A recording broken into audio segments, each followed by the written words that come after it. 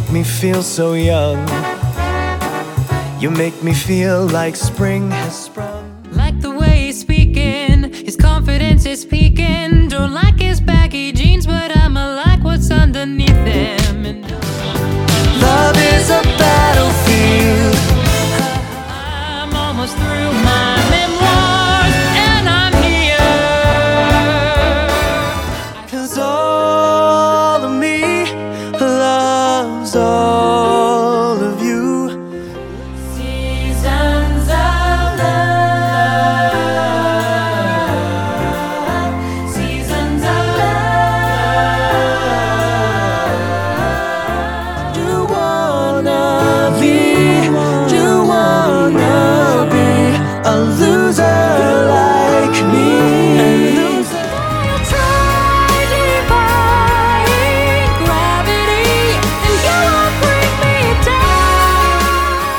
Some will lose, some are born to sing the blues. Oh, the movie never ends, it goes on and on. Welcome to the Unbelievers Podcast. I am your host, Racer Benitez, and today we are doing an awesome episode. There's an awesome guest here, so I'm gonna let them introduce themselves. Hi, I'm Kay, Black Diamond on Tumblr, Killer Community on the Archive. I am Bethany. I am not that bee on Tumblr. And I'm Julia. I'm Redhead Gleek on Tumblr. Hi guys, welcome. Tested. Thank you. This is Here. one of my favorite episodes, and Mine too. yeah, Mine too. It Oh, I always- love this episode so much.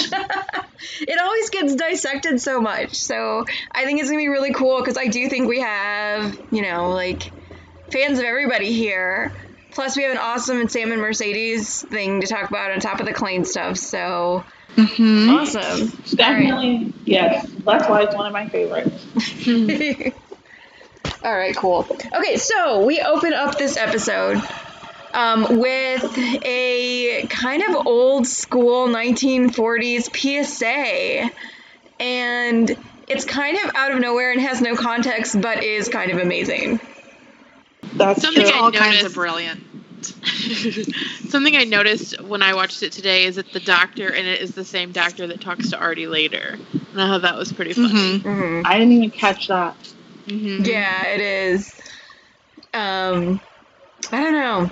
Do you guys think this is just supposed to be one of those random fantasy sequences, or do you think, like, maybe this is what they did after they found out Artie had chlamydia and did a little old school? No, I video? don't I know think what it to was think just- about it, honestly. Because, I feel like if they wanted to go with a more modern approach, they probably would have done, like, a PSA for, like, PrEP or something.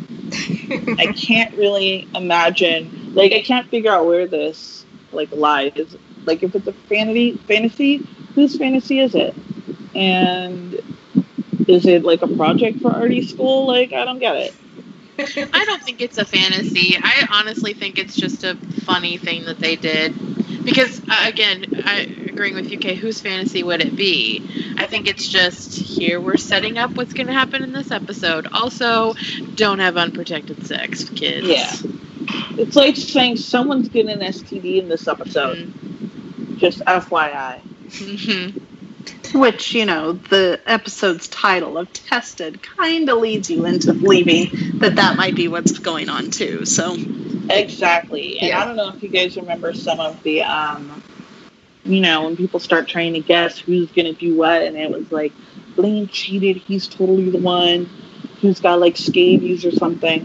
And I was like, probably not, but okay. Right. No, I was I like- knew it was going to be Artie from the very beginning. Yeah, I I think was it like, was. it's going to He be... has showed us his color since season 1, episode 1, really. I figured if it was gonna be anyone, I was like, it could be Sam, because A, Sam lost his virginity when he was a teenage stripper, and then B, he dated Brittany, who in season 1 thought protection was a burglar alarm, Very true. and we don't know when's the last time she got any type of medical or professional attention. Well, if you Mhm. think about it, he is the one that instigates all of it. The story's about Artie, but he's the one that's like, oh, I gotta get tested. So That's true. I guess I don't have anything like really profound other than I think it is a really funny like little piece of video to, you know. I thought it was hilarious. Yeah. I have And to I get back loved into how everybody was so like into their character as well. You know, you had Exactly. Blaine with his, you know, they said something about being a Debunar homosexual, and he gets that semi-proud, but what does that mean kind of look. And Kurt had the wide-eyed, nodding at everything, and Artie was like, what is going on? I can't believe I'm here. And Sam was just Right. going with the flow. It was perfect. It was so Yeah. quintessential Glee, and I loved every moment of it. I'm getting back into my Glee headspace because I've been away for a while. So I have to get back into the headspace of, like, not everything means anything. Yeah. right. That is Yeah. true, right? Been so out of practice with regards to, like, talking about Glee in this way that I, like, forgot that, like, other shows, something happens and it's, like, going to be followed up on eventually. Glee. And on Glee, that's not what's going to happen. It could be, but there's no guarantee that anything will happen ever about this. Yeah, I think one of my favorite little bits though is then when they're all getting like tested, or they're getting, I don't know if they're what they're getting handed, but Artie goes up to reach something. Beaker or something. It's real weird. Like, what are they supposed to fill with that? I don't know why, but I like Artie's old tiny wheelchair. It's the Yeah. it's the little touches. Do you guys remember when they were filming this though? And we were Yeah. like, what are they doing? Yeah. Oh man. You know, and I don't. I was, you know, spoiler free for Oh, pretty that's much good. all of season 4 and 5. So by the time the episode played, none of that behind the scenes stuff was really circulating on my dash. So I don't remember that. Oh, I Oh, would yeah. try so hard and I could never make it. I would get like a week before the episode aired and I'd be like, I gotta know everything. I gotta know everything. I don't know anything about that life. Yeah.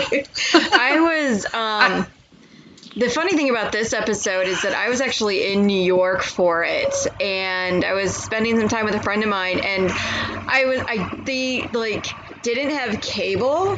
So he's like, I gotta go to work. I'm like, okay, I'm gonna stay at your apartment. And then like I literally had this, I didn't even have a smartphone at this point. I had like one of these flip phones that you could get on the internet, but it was just really bad. And oh my god, it was just like, I'm just like sitting there, and then like his boyfriend came home and was like, what are you doing? I'm like, nothing. I'm just reading. Have a nice night. And he was like, you're in New York, don't you want to go out? I'm like, no, I'm fine. Like it was really, I'm pretty sure they thought I was really weird, but yeah. Anyway. Hilarious. Those were the good old days. Oh, I know. I remember because I wish I was spoiler free, because there was even talk like, are Kurt and Blaine gonna break up in this episode? Because every episode for the New York arc was like, are they gonna break up? And yeah. Every episode. And Okay. I was so done with that. So True story. I used to be part of this, like, I don't want to call it a clique because I hate that word, but like this group of Blaine stans. We were just very much into what we call Blaine dependence. We just wanted Blaine to be happy. And I was probably the only one in the group that still really shipped Kurt with Blaine, even though I multi-shipped the crap out of Blaine. And when the preview for this aired, and they're like, they're giving Blaine an eating disorder. And oh my God, and one of them said she was triggered, and then like triggered her eating disorder. And then the episode aired, and I was like, I freaking love this. And do you know that a couple of them got so mad at me and literally like stopped talking to me and unfollowed me because I liked the episode. And I was like, what? This episode is amazing. Yeah. It really is. And with any Glee episode, you have to take. How do I want to say this? There's going to be problematic aspects. You just have to accept that, know they're problematic, and then just be like, okay, let's talk about them. But it doesn't negate the good things they do too. And I can't think of any current or any show that I watched that doesn't have a problematic. Exactly. I think Brooklyn Nine-Nine might be the closest. It's definitely the least problematic. I mean, I could still talk about the problematic things that they do, especially at the beginning. But that's just the way that shows are. That's the way entertainment. People are. Exactly. It's literally life, you know? Yeah. Yeah.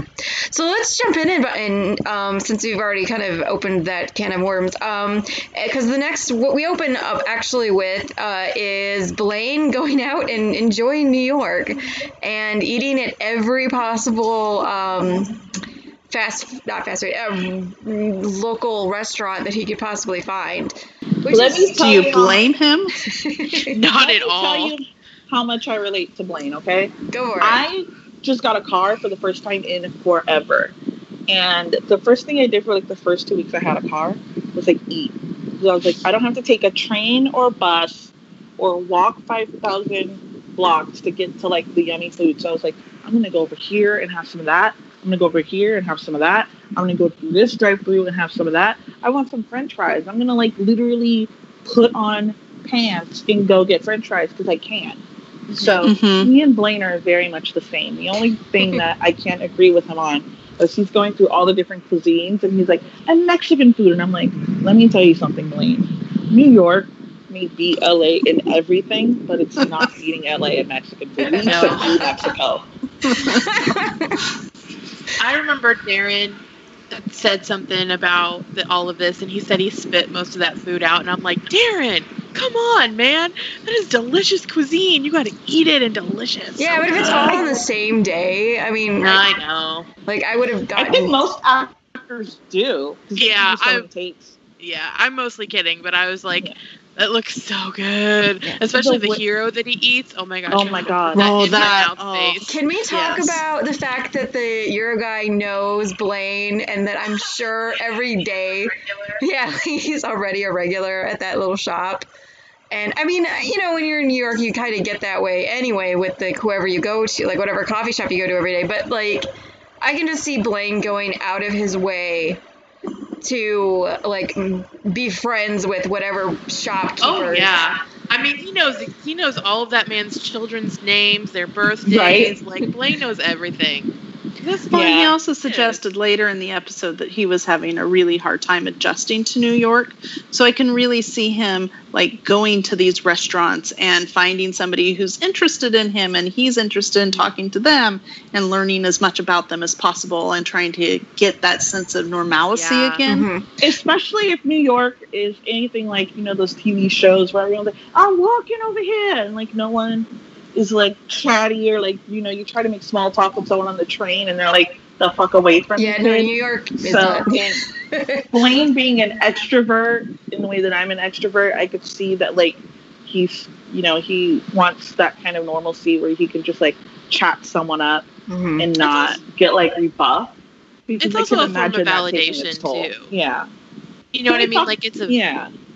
Sorry, I keep interrupting you. I'm sorry. No, it's okay. I was gonna say the way he shoved that cronut in his mouth kind of triggers my gag reflex a little. I can't Mostly, I'm honestly just like, watch how that. do you taste it? Like, you can't taste it if you're shoving it all in your mouth. Like, Well, they did that for savor comedy. it. Yeah. Yeah, this totally dates the episode because when's the last time you saw a cronut? But to I be had fair, never I've never seen one, so. ever. Oh my Well, gosh. believe it or not, when this aired, cronuts are so popular that even like the Vons, which I guess would be Kroger for you guys, have them in like their bakery. You know how like you go in the grocery store and they have like their bakery where you can get like a birthday cake and like, you know, maybe like cinnamon rolls or something.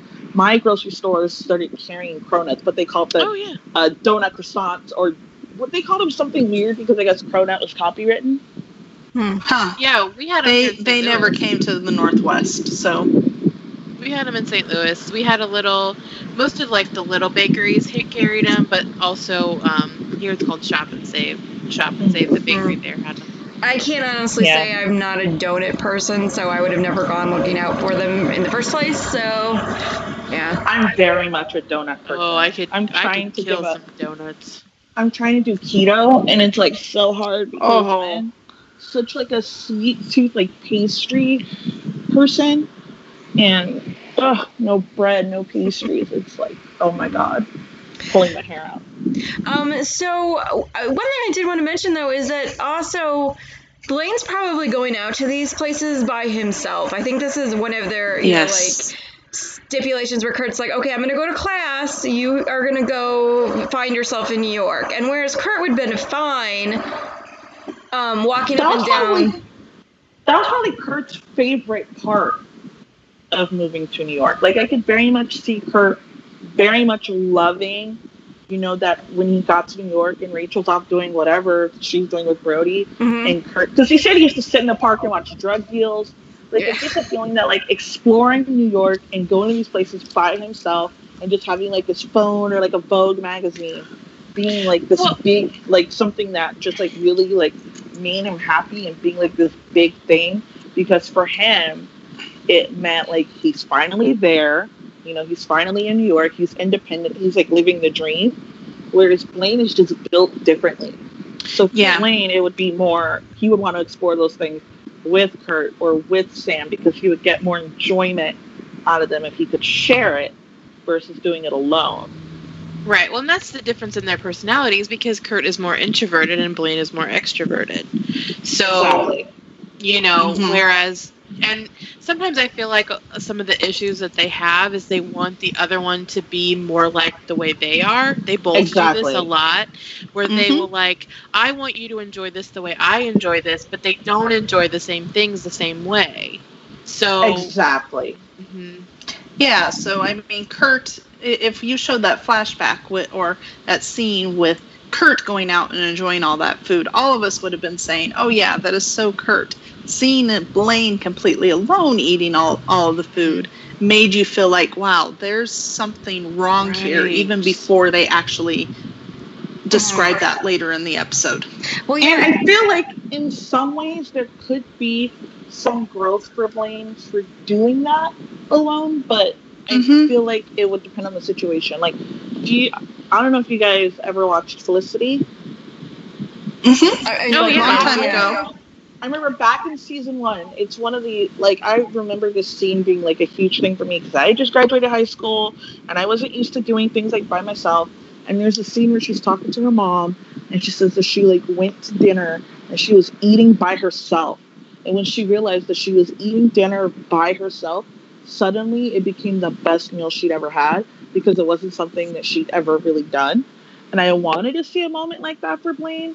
But in this case, it's really just showing that something was up, and it wasn't like him trying to get independence. It was really just a sign that he was lonely. Yeah. So after the cronut scene, which I can't watch that scene because he just like stuffs everything in his mouth. Yeah, it grosses me out. Oh, Darren. He's got no gag reflex. Anyway, gonna step over that one. That's only because RB's not here. Oh, that's true.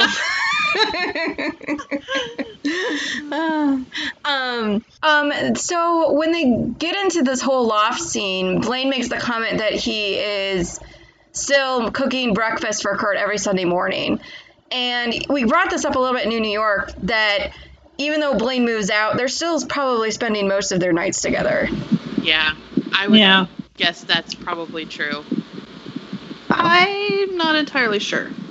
Because I think that's part of the implication of him eating alone in the previous ones, is that I'm not sure how much time they are actually spending together. Well, That's true.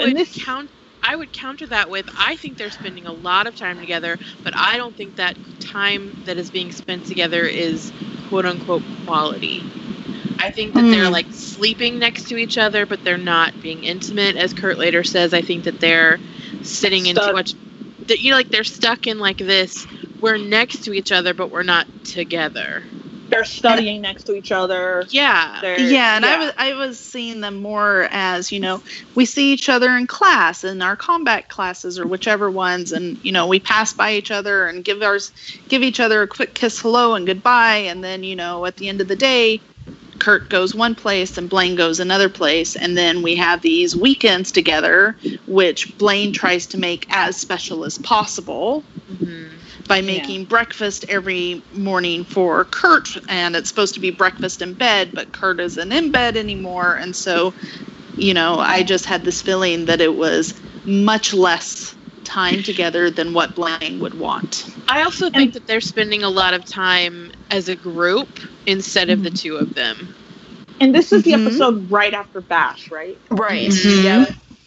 So then there's all of that baggage on top of it. Yeah, I was gonna say, No. kind of with Kurt. I mean, as much as we love, seeing Kurt in his little undies, it is. And we love seeing Kurt in his little undies. Oh yes. Shout out to Snarky. We went from like 7 of all these years of we're never gonna see, Chris is gonna have clothes literally from his chin down to the end of his toes, and we'll be lucky if we see his arms, to episodes Ankle in a porn, row, where he's in his tiny little briefs, and I was like, where the hell did this come from? Those tiny little short briefs. Those aren't even real briefs. Those are little bitty briefs. They're almost tidy whitey. They really teeny tiny briefs.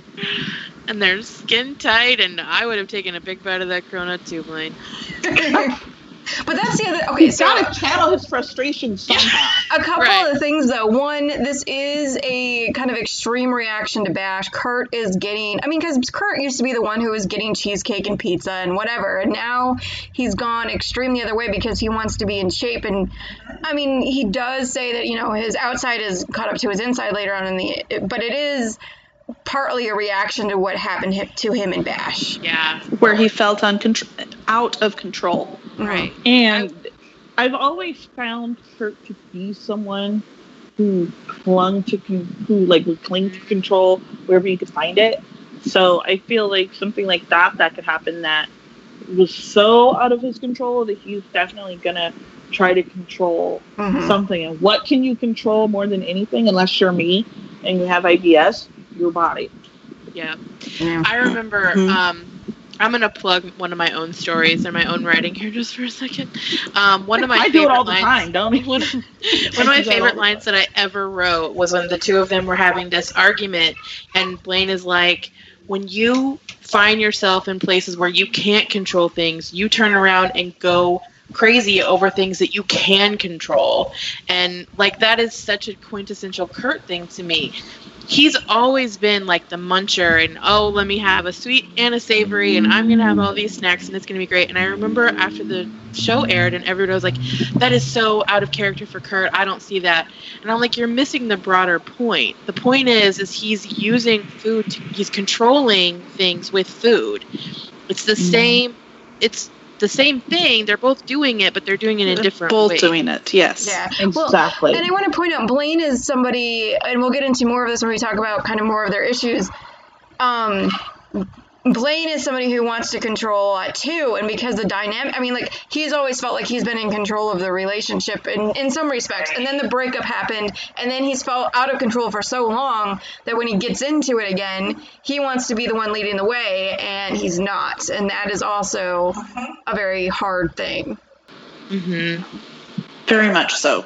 I also think with the, Kurt's, doing his thing and Blaine takes a bite of that cronut, I do think that's also another indicator, they're not being intimate either, because, Blaine... He needs to shove something in his mouth. Yeah. He left it wide open. It's just right there. I had to. No, you did have to. It was there. Blaine initiated that, Kurt probably would have been, I think one of the things with Kurt, and I wish there'd been a little bit more of Kurt's point of view in this episode, but Kurt's kind of sexually frustrated during this whole episode. So. Yeah. I don't think he got out of bed to do those push-ups for no reason at all. Yeah. I think he got out of bed and was doing that because he was trying to initiate something. Mm-hmm. Right. I really do. Oh, my poor, sweet, inexperienced babies. Would you just talk? Exactly. Right? About it? Oh my god. I mean, someone should lock you in an elevator. Oh, wait, no, that didn't work either. Actually, kind of Anyway. Okay, so kind of moving on from Blaine. Wait a minute, though. Isn't this the... Then he tries to put on his pants, and then he bends down and it rips. That's so Yeah. Yes. Okay, so that's the end of it. Been there. That is so... I've been there. Can we talk a little bit about how much Darren had to like push his stomach out to do that? With his though? little tiny belly. Ugh. It's so weird that some people, my sister can do that. Like, she can blow her belly out and it looks like she's pregnant. She's been able to do that ever since she was a little kid. I don't know what that is, but Darren was doing it. And then that GIF got used for so many impreg bits. Yeah. Oh my god. I'm not surprised. Do you remember somebody wrote to somebody in production about like how dare you make Darren like gain weight or something, and they're like, no, what are you talking about? I don't remember that, but it does not that- surprise me. Darren's weight Darren, like, he's so small that 5-10 pounds looks like a lot on him. Mm-hmm. But it's not like they said, hey, by the way, we're going to write an episode with Blaine Gaines, the freshman 15. You better start eating, like, so that he would be chubby for this episode or whatever. It just happened to be Darren's. If he doesn't work at it, he gets a little belly. And it just happened to work out for the story that he happened to be during one of those periods where he had the little belly. Well, I think But I don't think his weight looks. I mean, I don't think his looks look any different. No, in not at all. These episodes at all, you know. So when they're Right. trying to tell me that he's got the freshman 15, I just laugh at it Well, because and- it's obvious that he's pushing his belly out because he just Exactly. has so little weight there. yeah. But I mean, Howard he definitely really was a knows. lot softer in his body physique during Glee than he was afterwards when he was in Hedwig and, you know, doing crunches 20 hours a day kind of thing. So Yeah, and then like having to play like a gaunt, like drug addict for Versace, like Right. it was a totally different situation. Plus, what they probably did is just a trick of the eye. They get the same pants that we've seen Blaine wear 1,000 times, like 2 sizes too small, That's what so that when he's trying to put them on, it looks like he's gained weight, but they just got the same pants smaller. Right, and I was just gonna add to Right. that, like the whole, like for example, during when we get to the stage combat stuff, they obviously dress him in bulkier clothes comparatively Exactly. to Kurt, who they had Chris like, hey, do like 10 reps before we start filming. I mean, there's a definite like intentional difference. Yeah. there. So It's TV magic. I mean, they're not going to go as far as we're going to put you in a fat suit or like put makeup on you, but they do things Which, that thank trick the you. eye with the wardrobe. Yeah, exactly. They do things with the wardrobe that trick the eye, and instead of doing like they did on How I Met Your Mother, where they put Neil Patrick Harris in a fat suit to show that his relationship with Robin wasn't working out. Like, they just, little TV tricks with the wardrobe to Right. make it look Well, like he gained the weight. And I also think that there is some merit to the fact that this is a lot in Blaine's head. I mean, this whole, I wrote Yes. in my notes, insecurity like 5 times. It's all about Blaine's insecurity. Kurt doesn't really, he is so confused by Blaine's actions in this whole episode. Like, yeah. So a lot of When it I is- was- When I was Blaine's age, when I was in high school, I thought I was a heifer. Now, being the age that I am now, looking back and realizing that part of the reason why I felt like I was so big was because my best friends were so petite. Like, my 3 best friends, 2 of them were petite little Asian girls, and then 2 of them, and then out of them, they were all petite. 2 of them had like D-cup boobs. I felt like a heifer next to them. And it's just because I have my dad's genes where no matter how much I work out, I don't have like quite a flat stomach. And then I look at pictures now that I actually am overweight, and I'm like, girl, you wasted so many years I do this. thinking Same. that Oh, I do the you know so what I mean? true. same thing. And so, oh my gosh, and it's just dysmorphia. So Blaine seeing Kurt, who's getting in this like excellent shape, and is he's got he's Kurt, he's tall, he's got the shoulders and everything, and Blaine is feeling bad about himself in general. And He's so not fitting in. His relationship with his fiance is not going exactly as he had hoped. School is hard. He's got all of those insecurities, and then you add on. And he you know. probably did gain a little bit of weight, but probably not as much as what's in his head. yeah. Right. Right. Yep. All right, so and we don't have to talk a whole lot about Artie, but I do kind of want to go through this whole episode. So we get into Artie, and we kind of get a snapshot of his film career, and he's currently fooling around with 2 girls. I think it's Vanessa and Jess. Jess? The Yeah. Jessica, redhead yes. girl was like naked on an episode of Shameless, and I can't unsee it. Good to know. I didn't even notice that. That's how used to nakedness I am on Shameless. I'm just like, oh, everybody's naked on that show. Well, because I saw her on Glee first, Oh, so yeah. it stuck out to me when I saw it on Shameless, and I was like, oh my god, no, that's Artie's girl. She's naked now. It's weird. But here's the thing about Artie's story, because they always played his insecurity with women. Like, oh, I'm this nerdy guy in the wheelchair. No one wanted to talk to me at McKinley because I tucked my khakis into my... I was like, dude, it's because you it's really because you wore clothes that didn't fit you. Not because you're in the wheelchair. And because when you did have a girlfriend, you were kind of a dick. It wasn't that you were like a nerd or anything, because by the time Glee Club graduated, that was not the case anymore. It's because every time you have a girlfriend, you treat them like crap. Yeah. I think That's that's always why- part of it. That's why you were single at McKinley, Artie. And he really wasn't that. I mean, like, he had Brittany for an entire year. He had Tina for most of a year. Like, And then he was with Kitty. yeah, this with Kitty with Out of the girls he's dated, he dated 2 of the most popular girls in the school. And let's be real, he kind of is getting off on the fact that he's got 2 girls going. I mean, Oh yeah. he may really like this Julie girl because, I don't know, she seems like more like a normal person, but he really is kind of like loving all of this attention. I'm sure he is. So. And honestly, there's nothing wrong with, as I've heard it called in my like they call it on Insecure, having a hotation.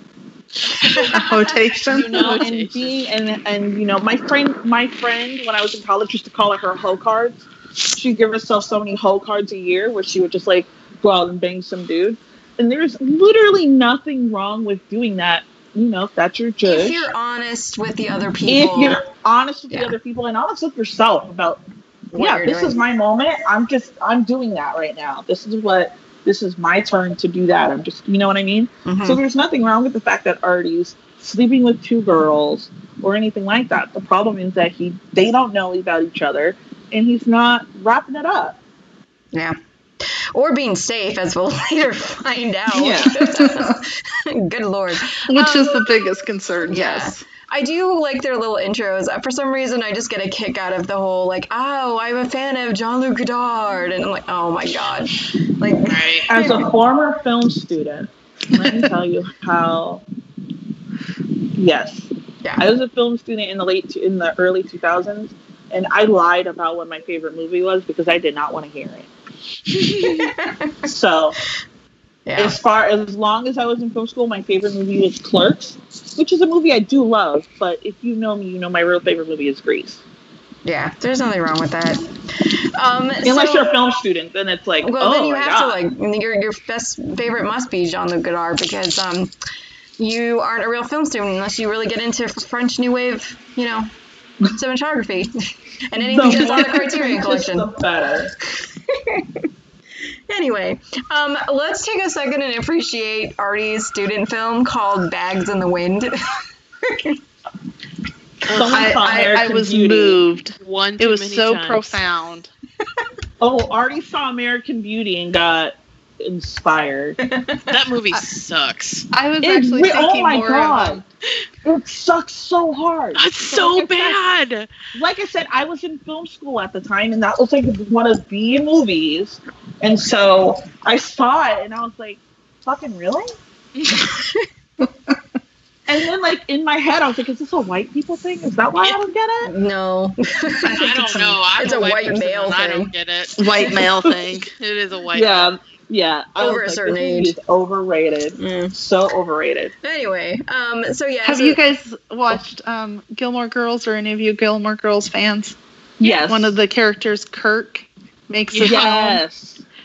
This so reminded me of Kirk's film. Yes. Oh my god, I forgot about that. I can see that. The black and white, you know. I have found other Gilmore Girls connections in Glee, but no one else watched Gilmore Girls enough to get it. And let me tell you what this connection is, even though it's from season 4. So when Kurt sends in his audition to get into Miata the second time, he sends Brennan Thibodeau a tape of him singing an acoustic version of Wake Me Up Before You Go Go. And Blaine sends Kurt a Gilmore Girls box set. Yeah, There's that's an what I was going episode to say. of Gilmore Girls where the town troubadour is playing an acoustic version of Wake Me Up Before You Go Go. Yes. Yes. And I was Somebody on like, the no writing one else staff watches did. Gilmore Girls, and they don't see this connection. I have tried for years to write a Glee Gilmore Girls AU and have not succeeded at it. Same here. I tried to do a Felicity AU. At first, Blaine was going to be Felicity, and then season 4 happened, and I was like, no, Felicity is Marley. But I still never really got down to like, really writing it. Mm-hmm. So yeah, kind of going on. Julie seems nice. She's a likable one-off character. You can tell this is not going to really go anywhere because she's like, I'm not going to date anybody I'm working with, which is probably smart on her part. Right. She's the She's not smartest girl changing in that rule school. again. No, she's not. So, and then we get Artie singing Addicted to Love, which I always kind of skip over. It's not bad, but like... Yeah, I skipped over it today. I didn't watch it. If you were alive in watched the it. I 80s, liked you're it. probably still sick of that song. I mean, I was True. alive in the 80s. I was only 5. It played a lot. Like every time if there's ever like I love the 80s retrospective, like it's one of those songs that I'm like never need to hear again. yeah. I Like, can I've see heard why it they so did much. it. I think it fits, pretty well. The story fine, but it's just, and it's, like I said, it's done fine. Artie does fine. The girls dancing around him seems appropriate for Artie's little fantasy, but yeah. You know what would have been a good song for this episode? I Want Your Sex by George Michael. But then again, the song's a little more, it's very sex positive. I sing it karaoke all the time.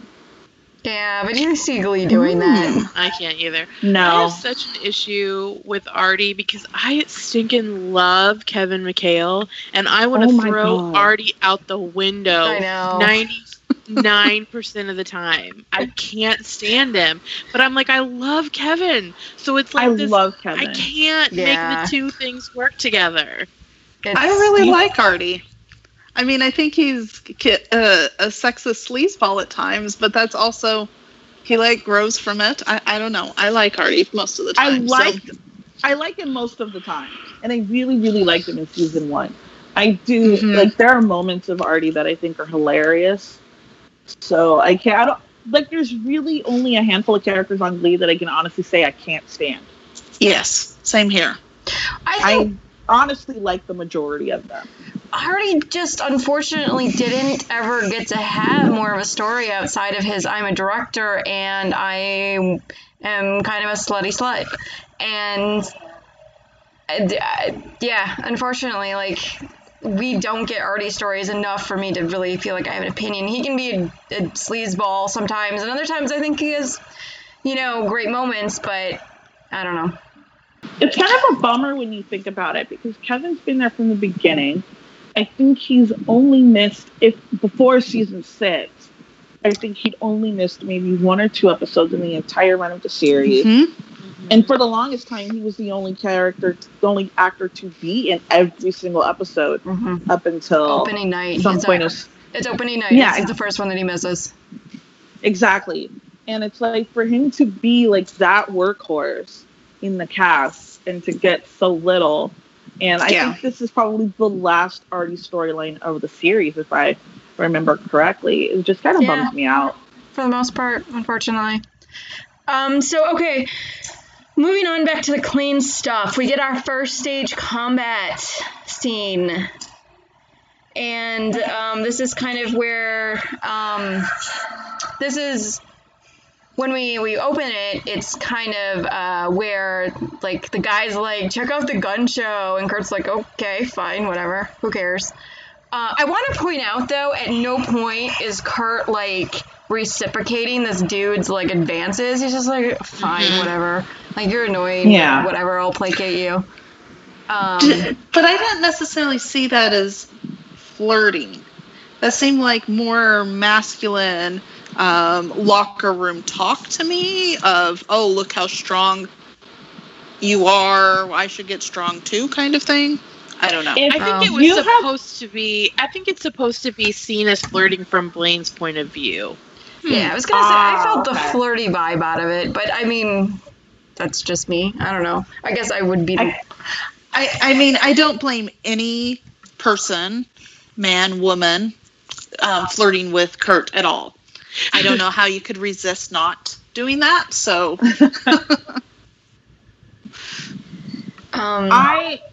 I think I can see why Blaine, especially if he's in a really insecure place, would feel some type of way about that. Yeah. Especially since I doubt there's anyone in Miata, from Carmen Thibodeau to the lady who sweeps the floors at night, who doesn't know that Blaine's engaged to Kurt.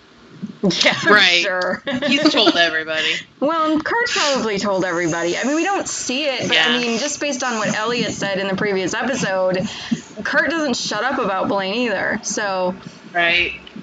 all right. So, but we get this monologue in Blaine's head, and the one thing that I really want to point out is that every single person at some point in time has had not nice thoughts about people that they really care about inside their head. You're allowed to. Yes. People were so offended by this. People were Just so ridiculous. mad. But I'm like, know. listen, Linda, listen. If you tell me that you have never had an unkind thought about someone that you love, you are a goddamn liar. Yeah. And, I mean, I'll get more into this, a little deeper into this about when they have their actual quote-unquote fight later, when we talk about that. But Blaine knows on some level that he's thinking not nice thoughts about it, the person he loves. Like, he acknowledges that, recognizes too. it and says, like, it's like this fight, like this internal struggle that he's having where it's like, I'm feeling these feelings, but I know these feelings aren't the healthy thing to have, but I can't help it because I'm feeling these feelings. So, like, the struggle is there, and but he's a human. He has those feelings, and he's allowed to have them, and allowed to have them manifest in the ways that they do. As someone who has not just anxiety, but often has had that insecurity regarding how other people may feel about me, 90% of the time, I know that I'm being ridiculous. Like, Yeah. if I text, like, I remember I texted my best friend. Now, keep in mind, my best friend has 3 jobs and is currently getting her PhD. And I texted her, like, something, like, ridiculously, oh, my God, did you see what Beyonce, something. And she texted my sister, like, I don't know, maybe if you could just tell her, like, I'm really busy right now. Like, and I was, like, so, like, in my head, I'm like, well, duh, she's really fucking busy. She's getting a PhD and she has 3 jobs. But then the other part of me is that little voice is like, you know, she's mad at you and you gotta fix it and da-da-da-da. When really it's just she didn't want to hurt my feelings, but she's really fucking busy. Like, I relate to that idea of something has changed between me and this person, and I don't know how to address it, and it's getting bigger and bigger and bigger in my head. Exactly. Kurt, again, is not really where all that Kurt's is getting is that Blaine's distancing himself. That's it. So Blaine is keeping this all to him. And yeah, Blaine says in his little monologue, you know, I always knew Kurt had potential, but like when he starts to really the idea that Kurt can go out and be his independent person and be an independent person without him is really what's driving this fear and insecurity. Like, oh. It's like he doesn't really need me. What purpose am I serving if I'm not serving the purpose of him needing me? Oh, Blaine, how I relate to you. Right? I feel the same way. I love Kurt. He's definitely my favorite person on the show. I don't Like, that's just who he is. But I am actually more of a Blaine. Like, I myself react to things and feel things the way Blaine does. So, like, whenever I see this, I'm like, oh, honey, I would have done the same thing. Oh, my God. Yes. Oh my God, right? My sister had a Tinder date on her birthday, and I was like, I'm afraid that you're going to like this guy, and then you guys are going to date, and you're going to get married, and you're going to move out, and then I'm going to have to pay this rent by myself. And she's like, what? Right. I just met him tonight. Like, calm down. Right. Exactly. Mhm. I kind of feel bad, like, because I totally relate to Blaine in this episode. I would, like, again, I wish Kurt had more point of view, because there are, in this, at the end, I feel a little like Kurt, too. Like, what the hell are you talking about? Why is this an issue?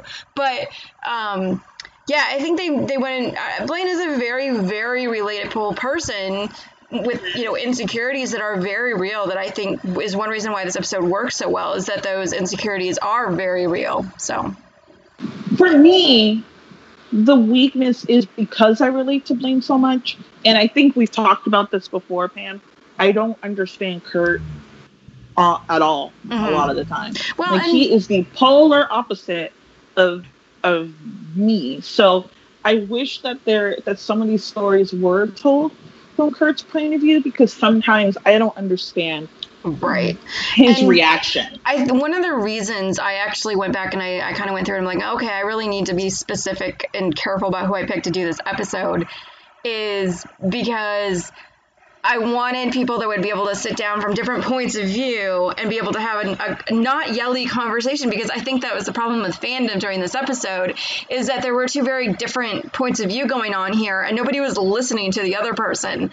And Right. And And now that I have some distance from it, not just because I've been away from Tumblr for a while, and the fandom I'm in now is a reality show, so it's all talking about real people and stuff. But I think that a lot of it is, so we have these characters, we relate to them a lot, and sometimes I think people have a hard time not projecting Yeah. onto the character. Yes. So when Yes. someone says, I don't like how Kurt reacted, or this aspect of Kurt is confusing to me, or this aspect of Kurt is upsetting to me, then they think, okay, this aspect of me Yes. is upsetting and wrong and things like that. And I tried to make sure that I wasn't doing that, but I feel like a lot of times people were very much taking it as the thing that you don't like about this character, you also don't like about me. And then Right. it turns into like World War III. And it shouldn't Yes. be, because when you really take a step back, okay, like, if at the end of the day, if Kurt and Blaine are happy with each other, that's the story. There's no, I mean, that's it, you know? And if they're not happy with each other, that's a story and it's entertaining, at least to me. Right. I like So, when they fight. It gives me Well- it. Whenever they fight, you would get 10,000 fan fictions to read that weekend, and a bunch of meta posts to read, and also a bunch of really good episodes. So I would be like, yeah, let's fight. conflict drives Well, and the I think narrative. both Yeah. I think both Darren and Chris really enjoyed episodes where they got to Yeah. fight and have some conflict and angst with each other, because that's great fodder as an actor to explore those kind of emotions. And Right. so I think that brought out their expertise, and so we ended up enjoying those episodes even more. Yeah. Exactly. I would agree with that. So, kind of, before we go away from the scene, I just want to mention Blaine eating those Cheetos. Again, it's just like this emotional eating. I mean, at this point, he's emotionally eating his feelings. And it's just a bad rabbit hole to get down, or to continue Blaine. down. Yeah. Cheetos and Doritos are so good, but if you're going to binge eat and wear black, you eat plain Lay's. That when you wipe your hands on your shirt, it does not leave any marks. Man. Yeah, but we've all been It was so stuffing Cheetos exaggerated. into our face and just loving every single second of it. Except he wasn't really enjoying every single second of it, and that's what made me sad. I'm like, really wasn't. no, you should be enjoying your Cheetos, just Except maybe let's not say in. Well, do you remember? Do you guys It remember? took 20 takes to film that. I feel like if he really ate the Cheetos, he would have been vomiting by the end Oh of that yeah. day. Do you guys remember though, throwback to Naked, when he tells Sam that sometimes you can eat some Cheetos every once in a while. It's fine. Yeah. I don't know. Okay, so kind of moving forward, because we are on number 5 out of 20 points I want to make. Let's talk about Sam and Mercedes. And when we first see them, they're making out on the couch. And I think it's kind of cool that they allowed Sam and Mercedes quite a bit of physicality, which was always nice. Yes, very much. Very much so. That made me happy to see, and not just because Floyd's hot and Amber's hot, and I'm like, push your faces together more. Oh, she is so gorgeous in this episode. I know. Oh my god! goodness. And have you seen her lately? Like, do you follow her Instagram? Just like Yes. Mhm. her, like what? You are She's stunning. just like beautiful, right? Oh my god, I can't with her. She's just a woman who just gets more and more beautiful the more you know her, because her spirit Exactly. is so beautiful. Yes, Ugh. yeah. She just radiates like kindness, you know. So And sass. She's Mhm. so yeah, flippin' sassy. And happiness and I've met 80% of the Glee cast, and I'm devastated that Amber is not one of them. I'm sure you will You at never- some point, Kay. Just She's back in LA, so it's more likely now. but we get this conversation where they need to slow down, and she's honest with Sam, saying, look, you are experienced, I'm not. And I gotta give him credit for being very understanding of this entire situation during this whole episode. Definitely, He's a good guy. yeah. Because when's the last time we had this? I think it was with Jesse and Rachel in The Power of Madonna, Yeah. and then again in my mind went blank. But I think that with regards to being in a relationship where one person's a virgin and the other one's not, I think Sam does handle it best out of the guys. Yeah. Well, and it's also, interestingly, and Kay, you probably can correct me if I'm wrong on this, they gave Amber the choice whether she was to lose her virginity or not in this episode, and she said no. She's like, I'm not That is doing correct. love scenes with any of these guys. But I think that's an admirable choice. I mean, because while I may not personally agree with her viewpoint, I respect like the character for having, like, she knows who she is. She has her own reasons for why she wants to do that, and they are completely valid reasons. And Sam is a good enough guy to respect that and say, okay, like, let's And slow this on a down. whole other, just Okay, you're breaking up a little very bit. rare on TV. Oh, sorry. All right, I was on a representation level. Women of color are often overly sexualized. So it was nice to have that moment and it be understood by the other characters, and it not be something that she gets ridiculed for, and that she's very strong in her convictions. At the time, I had mixed feelings about it, because on one hand I was like super happy to see that represented, but then on the other hand I was like, oh, so the big girl doesn't get any, you know what I mean? But looking back, I'm really happy that they went with the story this way. And I have a feeling that Mercedes might have been doing a little bit more that we don't know about, because in season 6, when she tells Sam that she has a boyfriend, he asked if he's bigger, and I didn't think Sam meant taller. No. I'm sure, like, yeah, they're definitely not chaste. Let's put it that way. Yeah. So, okay. So, then we get our first ice cream. I can't remember the place's name. Serendipity. We get our first serendipity scene. Which is that delightful. frozen hot chocolate is amazing. If you ever go to New York and you want to try it, I highly recommend it. Oh And my God, it I'm not a looks big good. ice cream person, and I love it. I want one. Putting it on my list. Today is National Root Beer Float Day, and this is the week that and this is when I've chosen to go back on keto. That's really sad. I Oh. know.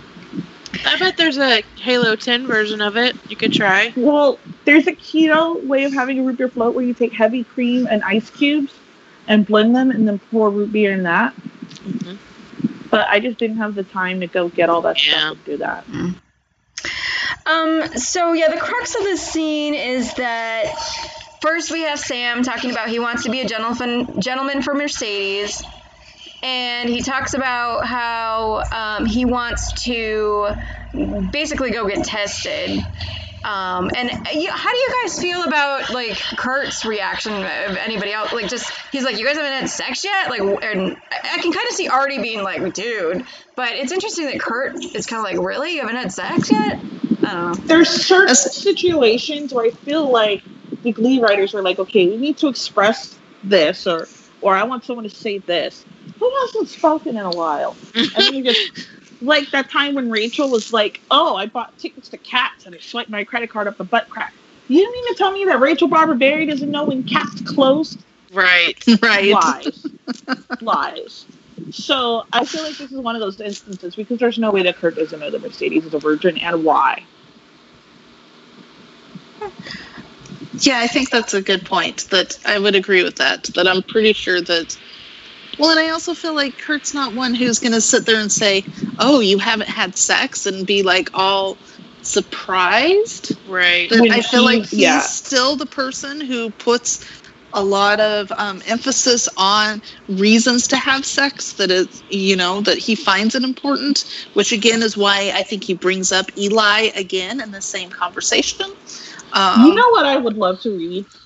Remember that they did an episode of How I Met Your Mother where they were trying to list like 100 reasons to have sex, and it was like because it's too cold or because we're bored. And da-da-da. I would have loved to have read a Glee fan fiction version of that. That would have been fun. I do think we've come a long way with Kurt, though, that I do think sex is this is like one of the underlying, they don't come out and explicitly state it, but it's kind of one of those things you have to read between the lines. I think that sex is a very important thing to Kurt, especially since he's not getting it right now. And I do think that is why he brings up the whole Eli thing because Yes. yeah. that's a thing for him. Yeah. I think, Oh, go ahead, Bethany. for me, I think that the thing that's really important to Kurt is intimacy. Yes. And so he equates intimacy and sex in the same, like on the same level, which they can. I mean, I don't want to get into that, but anyway, for Kurt, he's very, Which is something that he has in common with Mercedes. yeah, Yes. right. So it's, I would like to think that it's a conversation they've had, but then again, friendships change over time, and if she's been off and on with Sam, but mostly single, and Kurt's been with Lane, I could see it not really being a conversation that either one of them Right, really and brings like, up. you have some friends that you talk about some things with, and other friends you talk about other things with, and maybe this is just one thing that she's not comfortable talking with Kurt about. Yeah, exactly. Yeah. So yeah, so they decide to all get tested. Even Artie, who doesn't want to be, probably because he secretly knows it's not going to turn out well. Right. I love that when Sam's like, "Do they poke your junk?" And they're both like, "What?" Like Kurt and Blaine are like, "Huh?" And then we get this whole little bit where Blaine orders. Can I just say that I love? Oh, go ahead. No, go ahead. Go ahead. I love the groupings in this episode. Yeah, they're very funny. Oh yeah. It's very Mercedes and Rachel together is very sweet, and the guys together is just hilarious. Which is, I was gonna say this a little bit more for the slut shaming scene, but Yeah. having a smaller cast does wonders for this show. I mean, because it has room to breathe. You have room for the jokes to land. You have room for the chemistry to really, you have just when it's just four Those characters. intimate conversations Yeah. Yes. Yeah. And it's nice that they're all coming in and they're having these we have multiple guy scenes in there, and it's not like the Finn Puck scenes of yesteryear where hey, we have to save Puck from failing, and nobody really even cares. They're just there in the scene.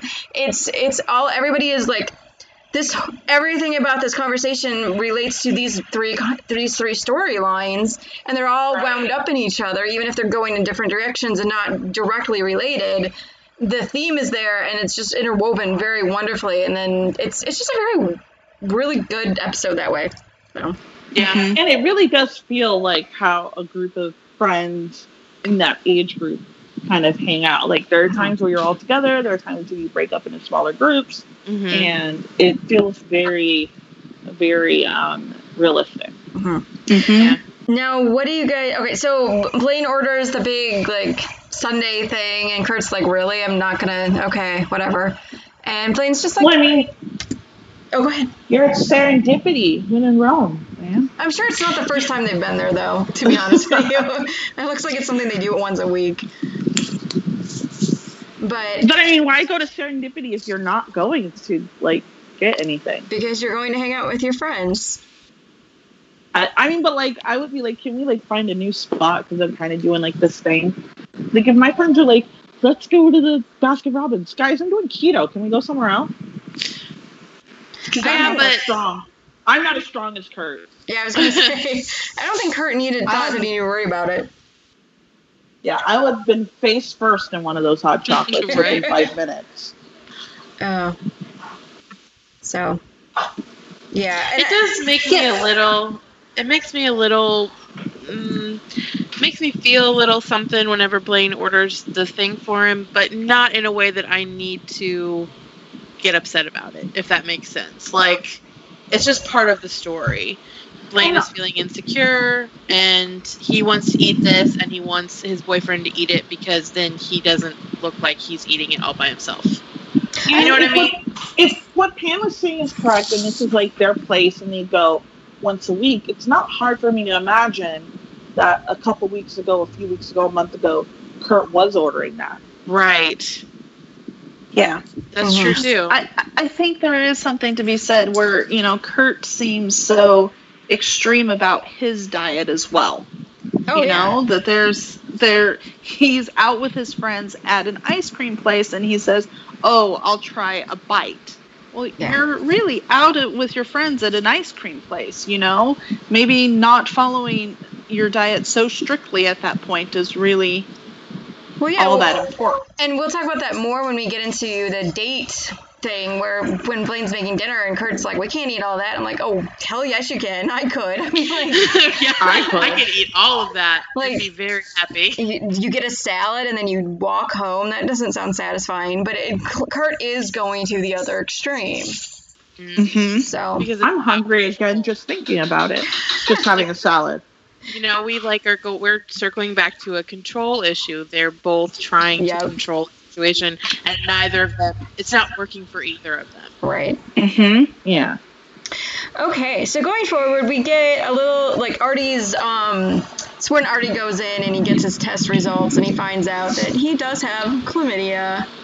Oh, Artie. He's got the clap. Got the clap. Is this the first... Avoid the clap. Jimmy Dugan.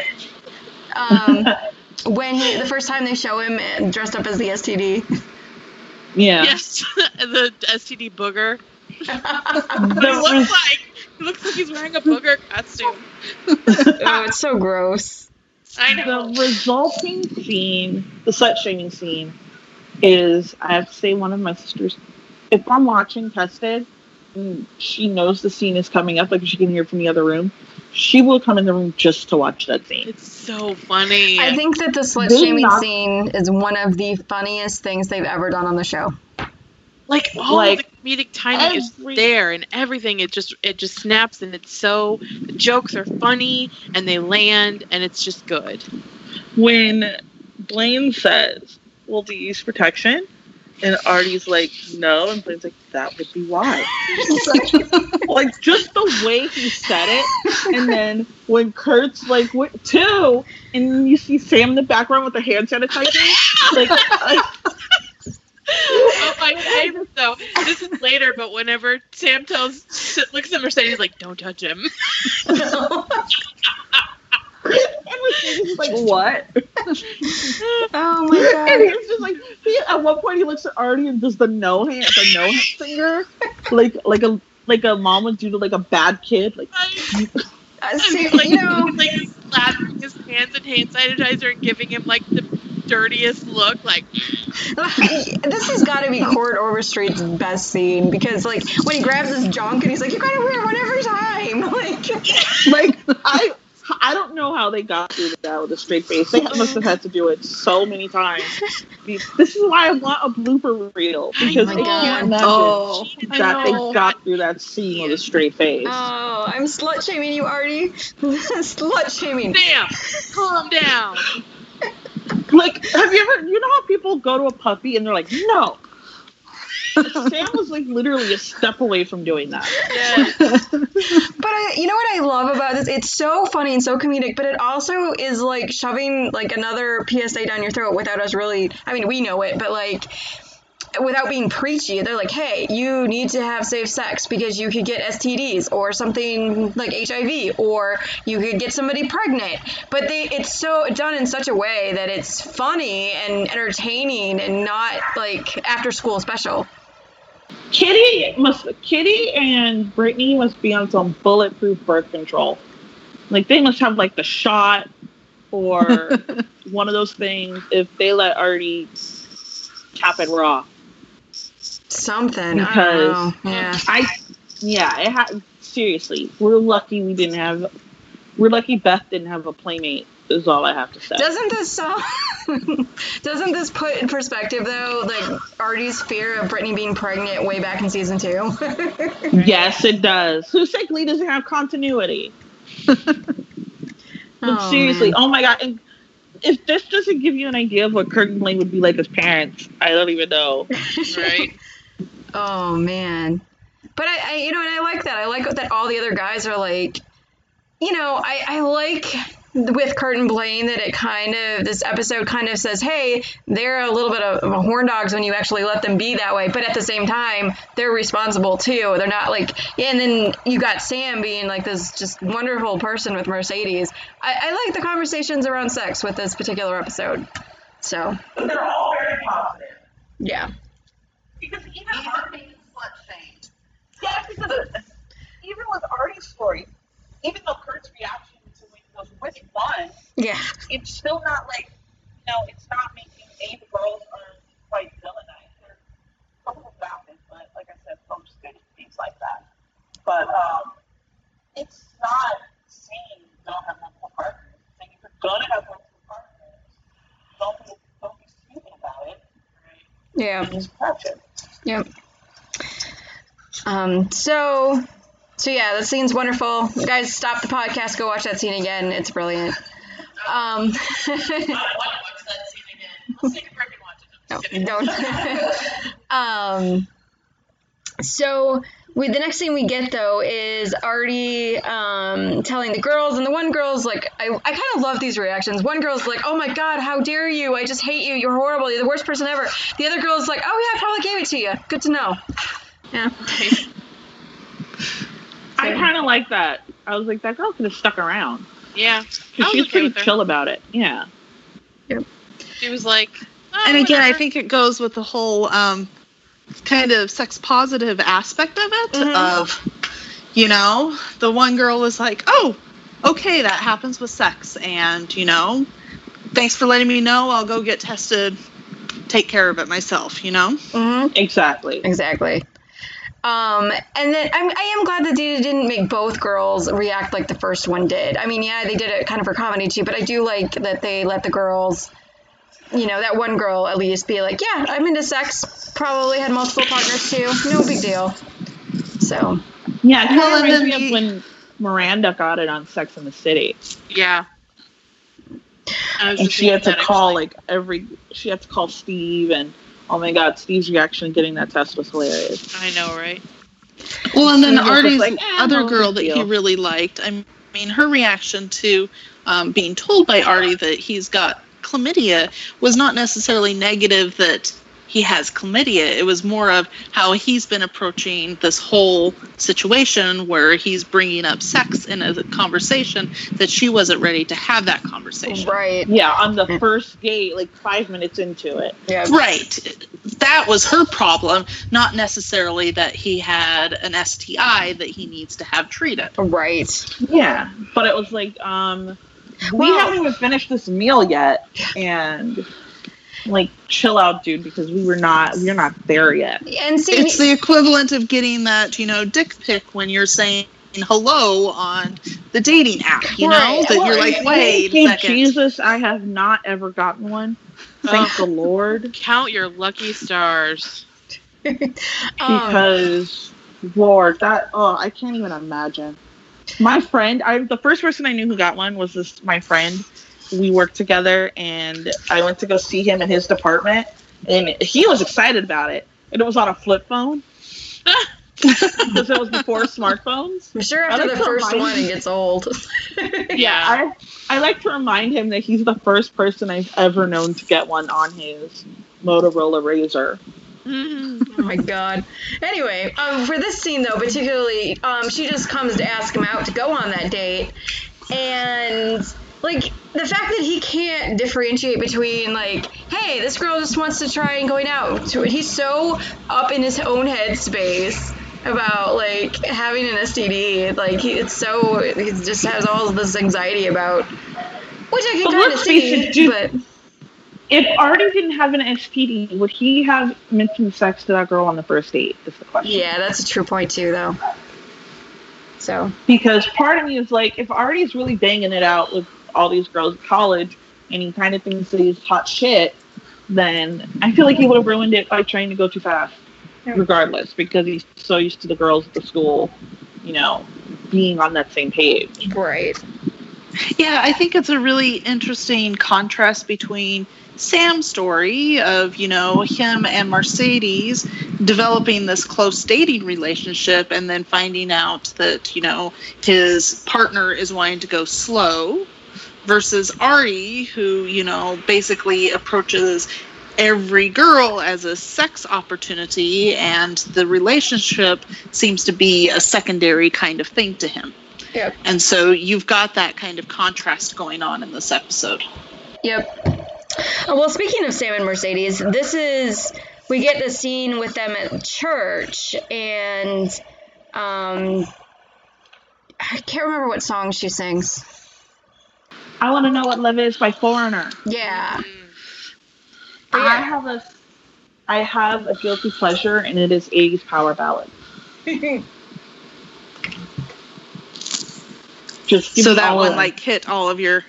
Yeah, give me Speedwagon, give me Foreigner, Whitesnake, all of it. I love all of it. Well, she sounded amazing on it. I mean, she really always did. does, but it stunning, choir in and the I background, always yeah. love having the choir in the background, and yes, that church was blessed that day. Yes, it was. And I like that because it calls back to the God Squad that Sam and her go to church together. Mhm.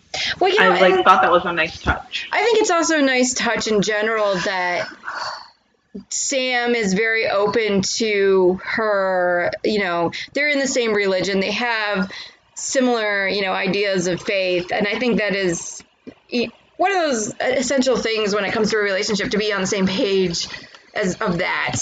I don't know. It's not like something that's really spoken in the episode, but he says later that he prayed about it too. And that, I think that makes them a good fit.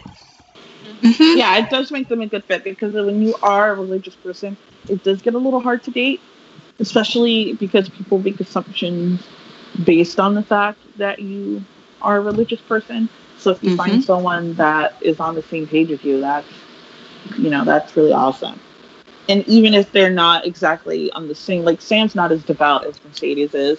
I remember his conversation with Joe in season 3 about being a Christian and also having premarital sex. So he's not as devout in that way, but it's still something that he understands about her. Yep. All right. So then we get our second stage combat scene, and Favorite. huh? It's my favorite. Well, go ahead and I'll let you go ahead and talk. I just love that scene. So, well, one, it's one of my favorite duets that they perform. I just really love it. I think that they meet so well, and their voices blend so well in that song. Wait, did we talk Are about we not the duet? talking about the different? No, No, that's the second one. That's the next first one. Yeah, this is actually that's the third one. This is the second one. Okay, fine. yeah. This Never is mind. The one, that's okay. It's all good.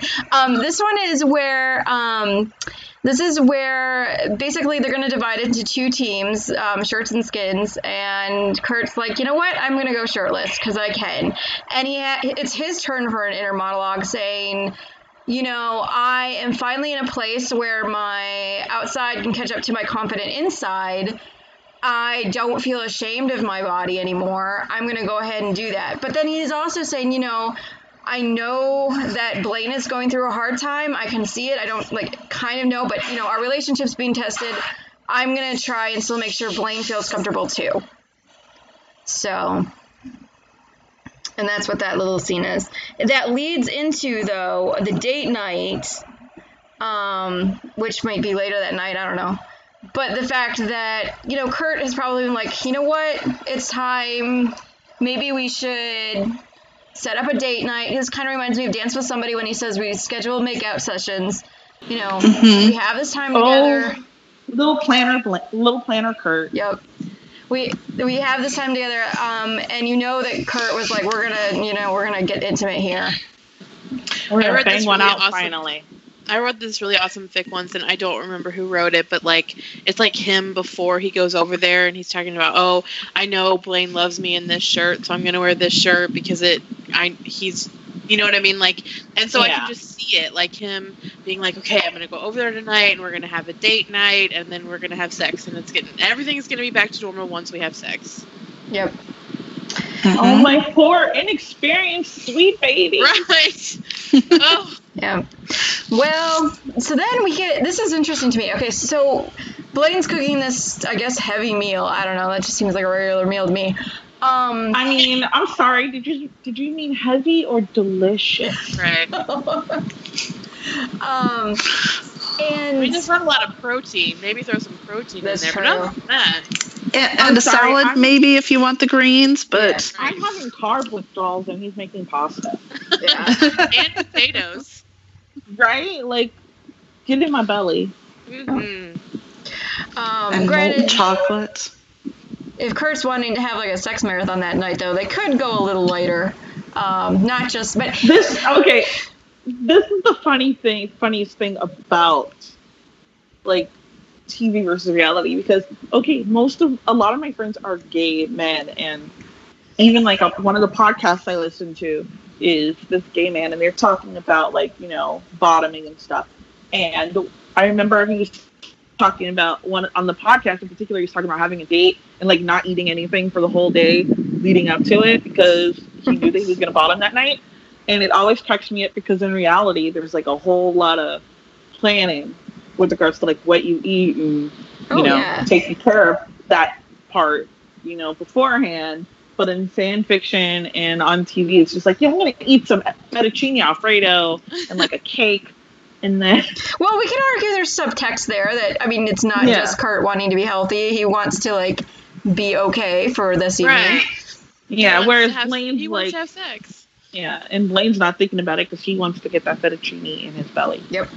Well, and then, you know, they're just having two different conversations because Kurt's like, okay, I'm doing this because we're gonna totally have sex tonight, and Blaine is meanwhile kind of like, oh, you think I'm fat now, and Kurt's like, what? No, you're fine. What is this conversation? He's so confused when Blaine's like, right. You know, you think my instrument's getting out of tune, and Kurt's like, no, I think you're fine. Like, cute as Your ever. instrument is as handsome as ever, yeah. Yeah, that's one of my favorite like little touches because we don't often hear from Kurt because he's not like, you know, the whole love languages thing. He's not that person to always like kind of like wax poetic. But at any opportunity, he does bring up how hot or how attractive he thinks Blaine is. And I think that is so cute. mm-hmm. He's cutie or, you know, handsome as ever. Cute as ever in your Warblers blazer. Like, I don't know. That's like a little touch that I think is really adorable. Mm-hmm. Yeah, I like that this whole like argument and fight and stuff like that is not really about whether they're attracted to each other. It's about their own insecurities. And the miscommunication that's going on. Yep. Because there is miscommunication everywhere. Like you said, they're having 2 different fights. Yep. Well, okay, so then we get Kurt looking on the computer, and he finds the porn, and that just is like, yeah, that doesn't end well. I read this fan fiction where where Mercedes and Sam had to have a sit down talk with Kurt and Blaine about being in communal areas in the apartment. So the idea that Blaine was like, I mean, he probably just brought the laptop into the living room, but the idea of him watching frat boy physicals and doing whatever he's doing on Mercedes' Yeah, who wouldn't close out of that? Really? Close that out. Especially if your fiance. Leave it. Well, it makes me wonder: was he doing that right before their date? Like, was he like, okay, I'll just get. I could imagine that he was. If he's not feeling comfortable enough to have sex with Kurt, then I could imagine him doing that so that he's not tempted. Yeah. You know, like get it over with, and then it won't even be a thought. Yep. But dude, close the window. Yeah. But I also like this kind of kicks up some of Kurt's insecurities. Like, he's not getting that intimacy through sex, and like, what, why would Blaine rather do, watch porn than be with me? Like, why is this a thing? What am I not like? But the weirdest thing to me, and I don't particularly, I kind of call a writing flaw in this, is that Kurt just leaves. I'm like, okay, that doesn't seem, I don't know. That is a little odd too, but I think it's literally like he's just like, if he doesn't want to be with me, like he's choosing to watch porn instead of being with me. Why would I sit here? You know what I mean? Like, I understand where they were going. I just don't think it really landed for Kurt's character. Here's a question that I have, because between this and the way that Kurt referred to porn and sexy, I think a lot of people got the idea that Kurt had an issue with porn. It's as a thing like itself, which obviously porn's not for everyone. Some people can get into it. Some people are too creeped out by it. I fall somewhere in the middle probably. But do you think that if their relationship had been fine and they weren't having these communication issues and they weren't, both knee deep in these insecurities, if Kurt had found that Blaine was watching porn, that he would have been offended, or that he would have just closed the window and been like, oh my god, Blaine, you're gross, but like kept on with the day? I think probably the latter. I would agree with that. And my opinion has changed actually watching it this time rather than, when I first watched it. Like the follow-up with conversation when they're meeting in the combat class again was, Blaine brought up of, oh, are you still upset about the porn? And Kurt kind of looked at him and said, no, not at all. I mean, he's still upset, but it really was not related around the porn use itself. And so I do feel like, again, the porn is probably the lesser component of it. It's more of this loss of intimacy that he has. Yeah, I agree. Because I think a lot of people, because there are people who get offended when they find their significant other watching porn, but I think in this situation, it's more about the fact it's like all these things building up, and then that being like literally the worst thing he could have seen at that moment, based on the other issues going on. And I think also it's the fact that Blaine is replacing time with Kurt with porn. Like he's switching, you know what I mean? Like he's not being intimate with Kurt, and instead he's watching porn. If he were just watching porn and their relationship was fine, I'm positive it would be like I hate porn, whatever, do what you want to do. Because he literally says that, like, do what you're going to do, whatever.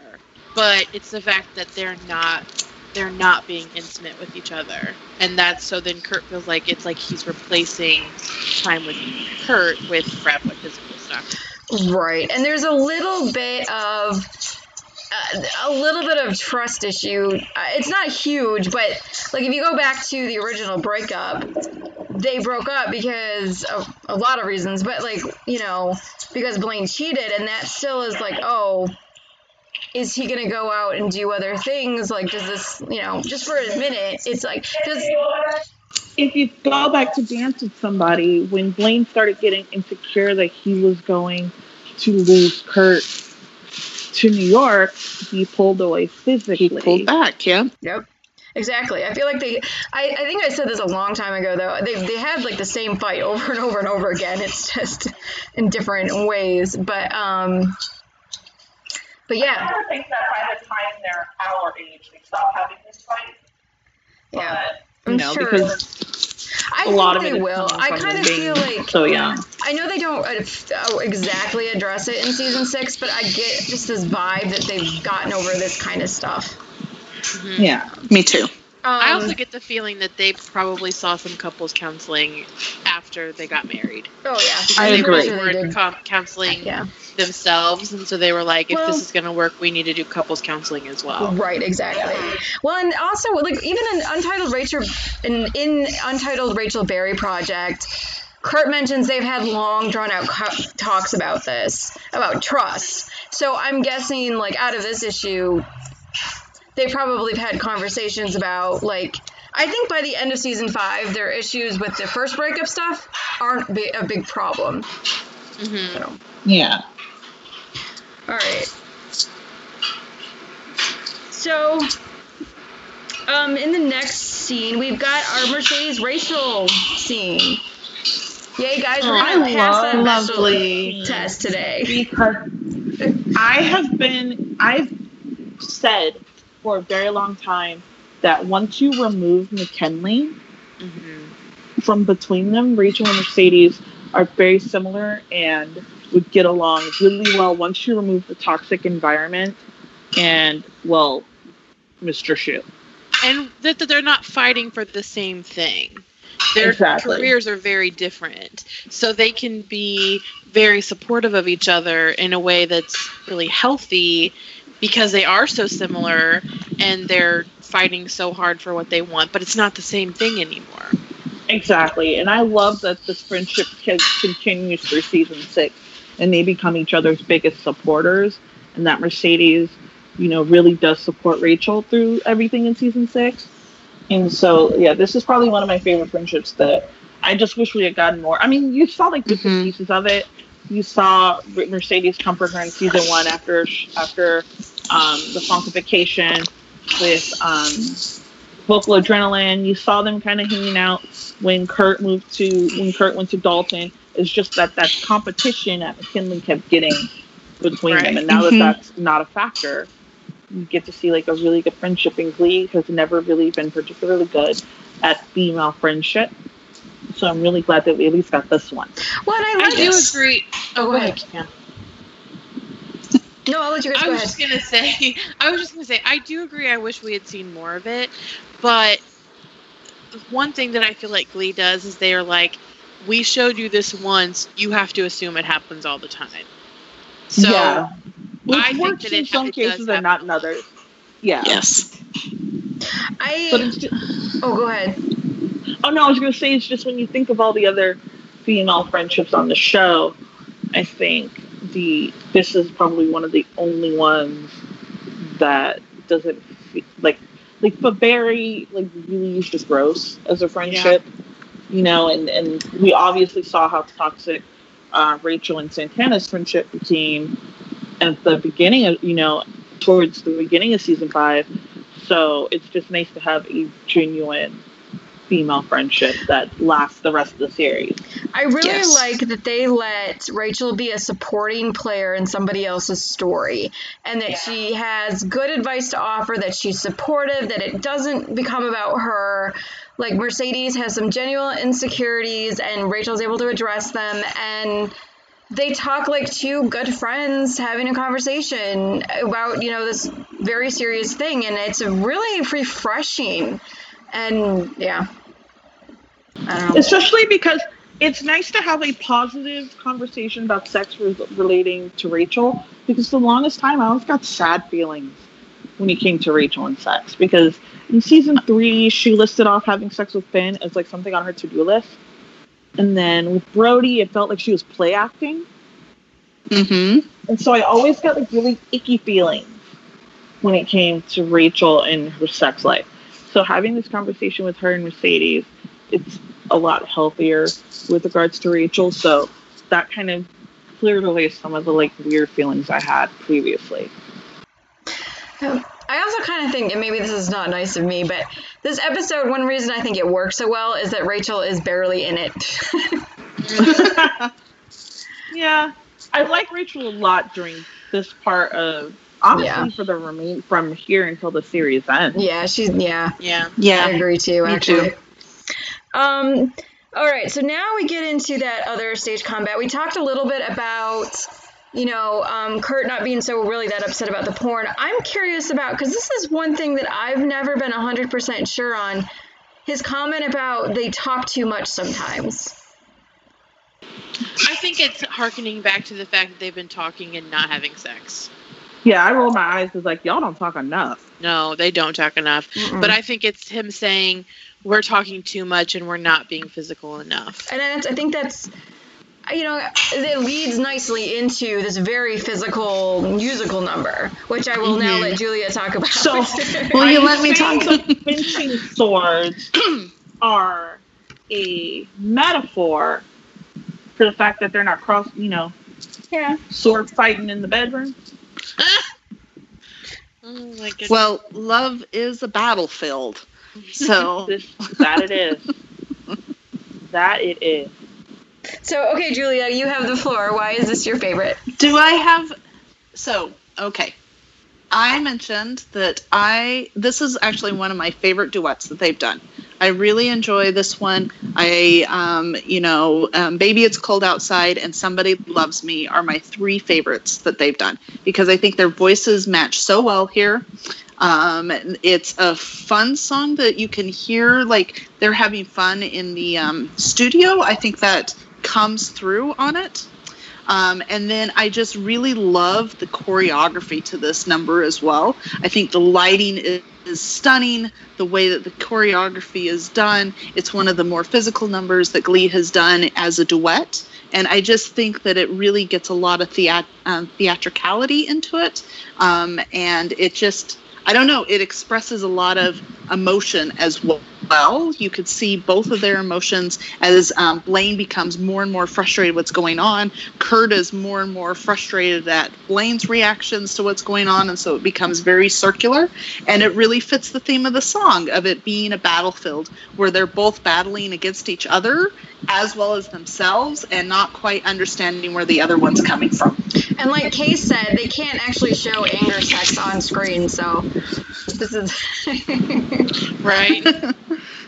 But no, This is I the do closest agree. we're going to get. And I agree, it is a really Sorry. beautifully done. Oh, what? That was my alarm. Oh, And I didn't hear anything. Yeah, I didn't either. yeah. Okay, thank God. Okay, perfect. I agree. It's really beautifully done, and I just think it's just, I don't know. I just really like it. I'm not even a huge fan of the song. But yeah. In real Oh, I life, am. hearing it on, I'm like, whatever. But I know all the choreography from the original video. do you really? I do. Me and my sister. And we sing at karaoke sometimes. Oh, that's funny. But yeah, there are a couple of lines. Like Kurt says, I don't remember what it is exactly. Well, come on, Kay, you know all the lines. What does Kurt says? You're pushing and pulling me, basically. Like, what do you want? And Blaine's like, do you even want me anymore? Like, it's just, it fits so well. And it harkens back to New York, with the scene with the mimes going on and Blaine getting into a space. I love it. Yep. Yeah. Well, what do you guys think? Oh, go ahead. I was just going to say, what do you guys think of the end when, it's interesting that they must have been having like some passive aggressive stuff going on anyway, because the rest of the class seems to be very well aware that there's some kind of issues going on in that relationship. Can you just imagine the gossip at NYADA about the group of them? Yeah, well, Kurt says the gossip thing is the most, what does he say? It's the most active, or it's the most, I forgot the line. I'm sorry. He says something about that the gossip chain is really good at NYADA. I think that's actually Blaine, because then he says if the gummy bears run out of the vending machine. Dash, he says it to Rachel after Rachel, yeah. Oh, But that's you're right. right. And then it does come up again Yeah, later on it when does. he's talking about June, and Blaine's like, yeah, but if the machine runs out of gummy bears, the gossip is. Right. But Kurt loves some good gossip. Yes. So yeah. As they say in Spanish, Kurt's a chismoso. He likes. I don't know what that means. It means he's a gossip. Gotcha. Yeah. I think Kurt, though, as much as he is a gossip, he would keep his private life private. And I think it's one of those things, like, remember in Dance with Somebody when they started singing in public and Blaine's all sassy and everybody's like, what is going on? I feel like that's kind of the same thing. They're like, oh, finally something's going on. Oh. Yeah, I think, Kurt, just a little advice, if you want to keep your private life private, maybe don't sword fight Well, aggressively. I mean, do the assignment, but not so aggressively. You're not Inigo Montoya, and he did not kill your father. He's channeling his inner Mr. Darcy and getting a hold of his feelings through jousting and fencing. I can control That's one way this. to do it. That's one way to do it. And soon he'll jump into a lake, and his clothes will stick to him, and everybody will swoon, and it'll all be better.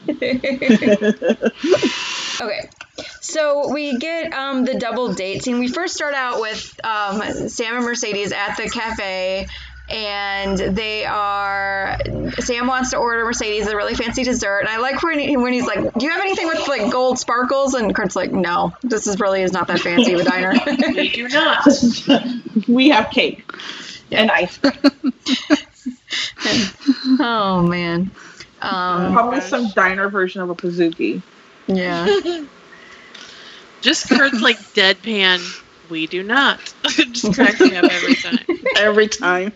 Kurt's like, I've had a day. I'm not in the mood for this shit. Right. You come into my diner, you're going to eat what I give you. And I doubt that's the first time he's heard something like that, too. Oh, so. yeah. Yeah, absolutely.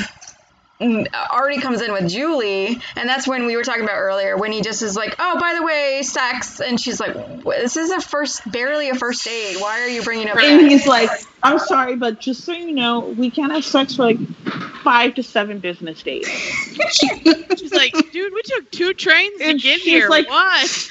I wasn't going to, but thanks for the heads up. Yeah, and then we get, there's that little bit with Kurt and Artie where Kurt is, Artie's imagining him say all the STDs stuff. Yes. Do you want a side of HPV? Oh, the pus on the Yeah. Reuben's amazing. Oh, Yeah. gross.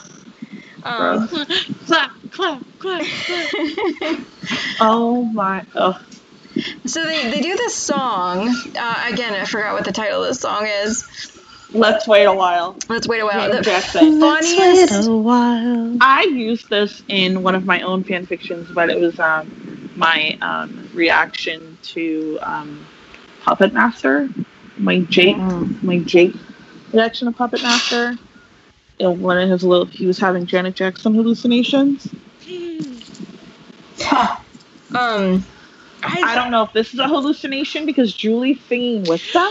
Oh, no. Actually, she that's is what I was so gonna say funny. was my favorite thing about her. She's like, what the hell is going on? Why are these people singing? Yeah, just And we're standing in this little group together. Right. next to them, and so he's uncomfortable. singing at me, but Sam's looking over at me too. I don't know what's going on. Are we having an orgy? We can't until 10 days from now. What is going on? Yeah, it's so funny. Oh my god. I like that little bit. Yeah, it was so much. I was like, I always assume I have this like whole like idea of the musical numbers not kind of being in this place between reality and fantasy. Like maybe it's happening in someone's head, because I've often daydreamed musical numbers. I'm not gonna lie. Right. And even before Glee is the thing, is that I've told my friends like, okay, I had this whole 11-day daydream where we were singing You're My Best Friend by Queen, and then like you were doing this, like I was doing that, like it was a whole thing. I do this all the time. So it's not like weird to me that someone would be like doing a normal thing and then daydreaming this whole musical number. But then they throw her into it, and then I'm like, wait a minute, is this actually happening? Because then that gets weird. Right, But when then your it's New York, so external maybe world people- comes in. Exactly. And I'm like, now I'm uncomfortable for Julie. Right? Oh, I don't like this. She's like, this is the worst double date I've ever been on, ever. Julia, did you Not marry- only wasn't did the even guy just- start talking about sex right when I walk in, but then I'm going on a walk down the boardwalk, and they start singing about not having sex. What am I getting into? And it wasn't supposed to be a double date, but now I'm on a date with him and his friends, which is awkward enough if it wasn't planned. Yes. And now we're singing a song about abstinence, even though he just told me that I have to wait all these days. 7 to 10 days. 7 to 10 days. Apparently including weekends. Man. Before... So, Julia, did you mean to send me a photo of the, like, it's just a picture No. of this. Did it get sent to you? Yeah, it's okay. No, I was like, oh, maybe she's sharing a photo from, this is just, she accidentally hit a button. I hit a button. I'm like, oh, what's that button do? And I didn't think that I was going to send to you. Sorry about that. No, I just was very entertained for a minute. Anyway, so we get this Mercedes and Sam scene where Mercedes, has thought it over, and she's like, you know what, I want to wait till marriage. And I love Sam's like, well, I don't know if I can get married in 3 weeks. He's like, I mean, we don't have time to send out invitations, and... But I I've love got that gym Sam was class. But I love that Sam was like, sure, let's get married, okay? I just need a little more time. yeah, exactly. But I do also like that they made him a real like teenage guy who like was like, okay, I'm gonna need some time to think this over. Like, sex is something that I enjoy. I do need to see where my priorities are, to be fair to you. So Yeah, that was... I like that they did that instead of him saying yes and then realizing he couldn't do it, or saying no right off the bat. yep. Yeah, I agree. All right, so now we get into the big, it's not really a fight scene, but it's the big conflict climax of Kurt and Blaine's story here. They come in, and I like that Kurt's talking on the phone to Rachel and like confirming their opening night. Just a little detail, like where he's like, oh yeah, I'll ask Blaine and make sure Blaine's like on board. Cause like, I'm guessing, yeah, if you're going to confirm plans with one of them, you're confirming with the both of them. Yeah. But anyway, we get into this whole thing, and Kurt's just, as usual, confused about what's going on. And Blaine starts to go on about how the dynamic has changed between the two of them. And he's honest for the first time. He's like, look, I'm afraid you don't need me anymore, and I don't know what that means, is kind of what it boils down to. And I feel like Kurt's response is, that doesn't matter, I still want you. And that's the important thing.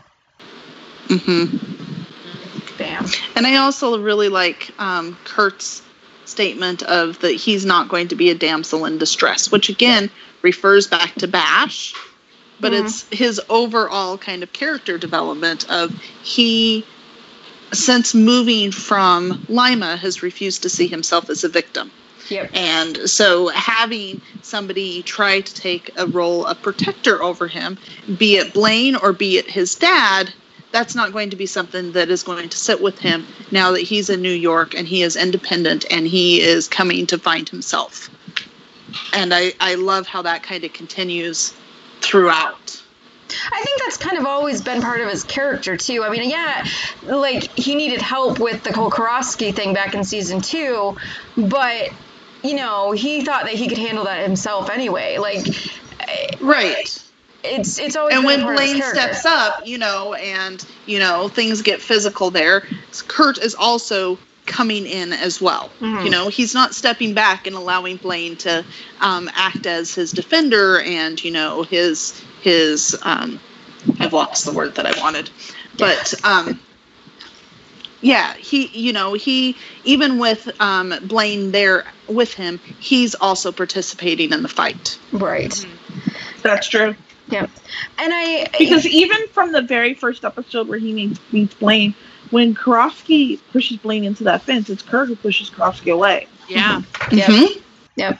And I've always thought, like, this is the one scene I can kind of see where they're both coming from, because Blaine just is lost. And, you know, he's not sure who he is or what he's doing, especially now that he's gotten to New York. And this was supposed to be everything that he ever wanted, and it's not that way. And at the same time, Kurt just being aghast at, like, I don't understand, like, you're having all these insecurities, but I am still here for you. And one of my favorite moments of this scene is when Kurt says, I'm always going to love you. I mean, yeah, it's a promise you really can't 100% make like that, but it's just the reassurance that, like, yeah, that this isn't a thing, that, like, me not loving you is not even a thing I've ever really thought about, so I don't understand this conversation. Right, but in that moment, Kurt can make that promise because he just went for however long and tried not to love Blaine, and it didn't work. He couldn't stop because he does still love him very much. And it's like he's saying, I'm always going to love you. Like, even when I tried not to, I couldn't because I love you that much. That's where he's... I'll even add in, through the season 6 breakup, one of the things Kurt says is that I still, like, care about you. Essentially, I love you. I don't want to break that, you know, I don't want to ruin. And that's part of the reason he thinks that he needs to break up with Blaine, because he doesn't want to ruin that. So, yeah. But at the same time, I do understand, Blaine, that if you get to a point where you just dislike yourself so much, you know, you're always going to have that insecurity of, like, whatnot. So Blaine's problems, I think, are bigger than, you know, he's got a lot of issues with himself that Kurt can't necessarily fix for him. Blaine has got to, like, Kurt can be there for him as long as they're talking about it, but ultimately Blaine has got to also figure out things himself. Right. Well, I think Blaine's this was used the to first being- building block of it. Yep. And Blaine's really used to being needed. Like, the Warblers needed him. He didn't really feel like he fit at McKinley in season 3 because they didn't need him. But then season 4, he finds that group because they all need each other. So he's getting to a point where no one in New York needs him. No one in New York really cares about him. No one, like, that city loves nobody. You know what I mean? It's the same sort of transition and problems that he had at the beginning of season 4, you know, when he was having insecurities with his relationship with Kurt because he felt like he came to McKinley for Kurt, and now Kurt is gone, and now he's in New York and Kurt has moved, you know, he feels like he's moved on and doesn't need him. And so it's the same mirroring of his overall kind of insecurities and perspective on things. Yeah, and it's not even that he necessarily needs Kurt to, like, shrink down. And that's one thing that a lot of people that were kind of, like, anti the relationship thought Blaine was saying, that they needed Kurt to, like, shrink down and be a shrinking violet or whatever. But Kurt was never that. Right. In season 2 when they met, Kurt was down when they met. But as we said, he was never not an active participant in everything. It was always them together. However, Blaine's role in the relationship and Kurt's role in the relationship, they've changed, especially after Bash everything. Like, so many things have changed at one time that when you don't know what your role is, it's easy to think that, okay, I don't know where I fit now, so obviously it's going to it's going to end. And hear me out, what I'm going to say next. I think one actual benefit from the season 6 breakup is that Blaine gets his worst fears realized, and he realizes that he can still live and still, you know, carry on and move on and have a life and have goals and just kind of, I mean, yeah, he is kind of still stuck in Lima in a way, but like, I do think that, like, sometimes you have to have your worst fear come to fruition yeah, in order to kind of move on from it. that's why Or realize that you can pull yourself through it, and you don't Right. need somebody else to pull you through it. which is why I believe Exactly. when they get back together, I'm not worried about Blaine. I feel like he's going to be fine. I just, yeah, that's just my 2 cents on that moving forward aspect of it, I guess. The only other thing, the one part of the scene that I'm a little about is this whole idea that if 2 guys are in a relationship, they have to be in competition, or whatever Kurt says. I think that's just, I don't know. It's It's funny because Kurt and gender roles have always been a conversation in fandom. And I think that by virtue of his environment, for Kurt to have been as fluid, and I'm not saying Kurt's gender fluid or gender queer or anything like that, but for Kurt to be as fluid as he is in his gender expression, he's still, even from season 1, is a product of his environment and still kind of buys into little bits of toxic masculinity.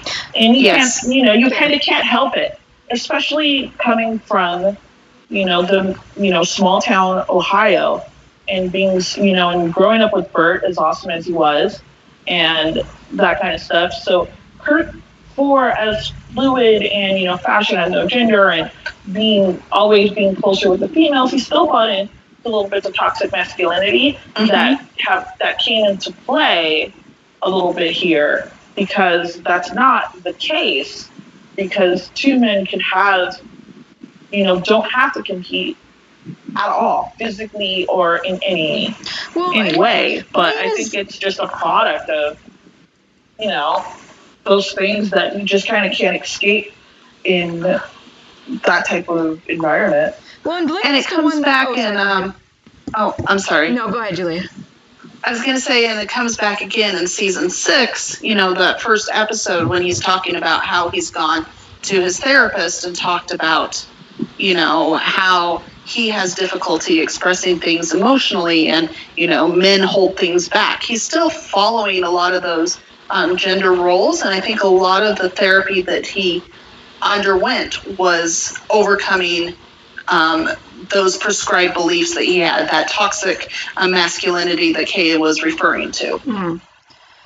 It's interesting because Blaine is the one that actually brings up the whole idea of like being in a race and they're against each other, and Kurt is the one that says, I would rather be running this race with you, which is a nice sentiment. But I also kind of wonder, just in the way, because Glee does this with all of their female relationships, if Glee has this, or the writers have this like thing about, is Ryan Murphy like always in competition with everyone else or something? Because I just feel like it's a theme that gets brought up often that I don't. Oh my think gosh.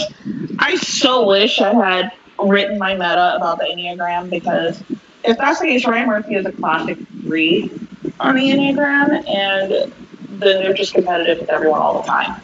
But I feel like he probably is. People in that kind of, that get to the level that Ryan Murphy is at, like I see it in my new fandom is RuPaul's Drag Race, so I'm talking about RuPaul like 24/7, but I see that in him too, like that competitive drive. I could totally see Ryan Murphy kind of seeing competition even when there necessarily isn't any, not to like psychoanalyze him, but I can definitely see it because it does come up. I would so love to psychoanalyze Ryan. Oh my god, right? I would love to spend like a half of a day with him and just ask him random questions about things. Yeah, absolutely. Because I want to know what Mean Girls. we obviously do not think about things at all the same way. And I love it. I love that there's differences there. I want to know what's going on inside his head. Have you guys watched Pose? Yes. Oh my god.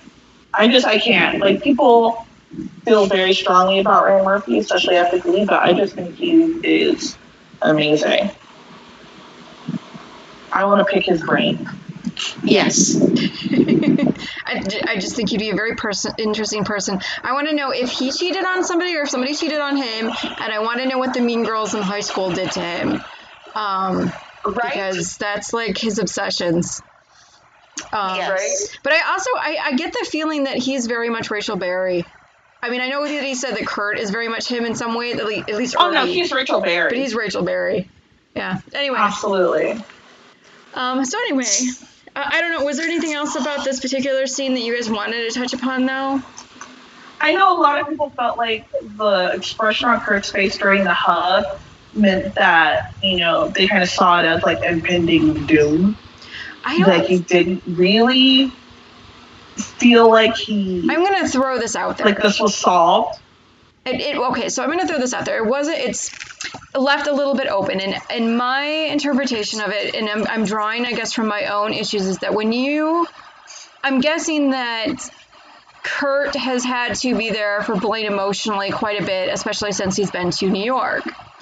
And when you are constantly there for someone, and no matter how much you care for them, but when you are constantly somebody else's emotional support, it just kind of starts to weigh on you a little bit. And I saw it kind of as okay, we'll do this, we'll get through it, I still love you, I'm doing the best I can, this is a little overwhelming for me all the time, but, you know, we're going to keep going. I didn't see it as impending doom, I guess. I just saw it as a person who's like, all right, Blaine, we're going to keep going through this. I mean, yeah. Kurt's what, 20? Yeah. Like, yeah, come at on. most. Yeah, and like, honestly, the best thing that came out of their breakup in season 6 is that they both got therapy. Yeah. Because they both needed it. Okay. But what I was saying is that when I first watched it, I was one who very much felt like Kurt felt overwhelmed with it. And watching it again last night, one, it was only a second. And two, I really got the sense more of this was both of them comforting each other. And I didn't really have that kind of sense anymore. Yeah. I think fandom read a lot into it, and we've had lots of GIFs made that have focused on those moments, and so we made it all seem like it was this very big moment when it plays on the screen, it really isn't anymore. Actually, I even think that in GIF form, like, there's a lot of I don't see it there either, really. I think it's just something that, like, people picked up for a half second and then ran with it, and, yeah, I don't know. Yeah. I also feel like, yeah, at the time people were looking for cracks, and it's funny how much not having that in your ear when you're watching it, and you start to see see things differently because you don't have the constant chatter and, in your head when you're watching it. True. Bethany, you still there? Yeah, I'm here. Okay, you've been very quiet, and I just thought I just agree. I agree. Okay, don't have anything to say. Just keep going. Okay, so we get kind of the scene with Artie and Julie where he finally just spills everything about, having chlamydia and then sleeping with two girls. And as Julia said earlier, and she is more upset the fact that he was like sleeping with multiple partners and not telling her than about the actual chlamydia. So. I think she really saw herself at that moment of just being another notch for him.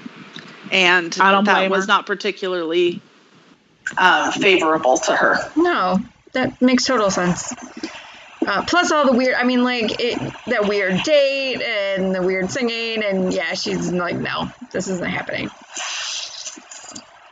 Then we get the kind of wrap up with Sam and Mercedes. I like when she comes in and she's like, Blaine's lit a whole bunch of candles again.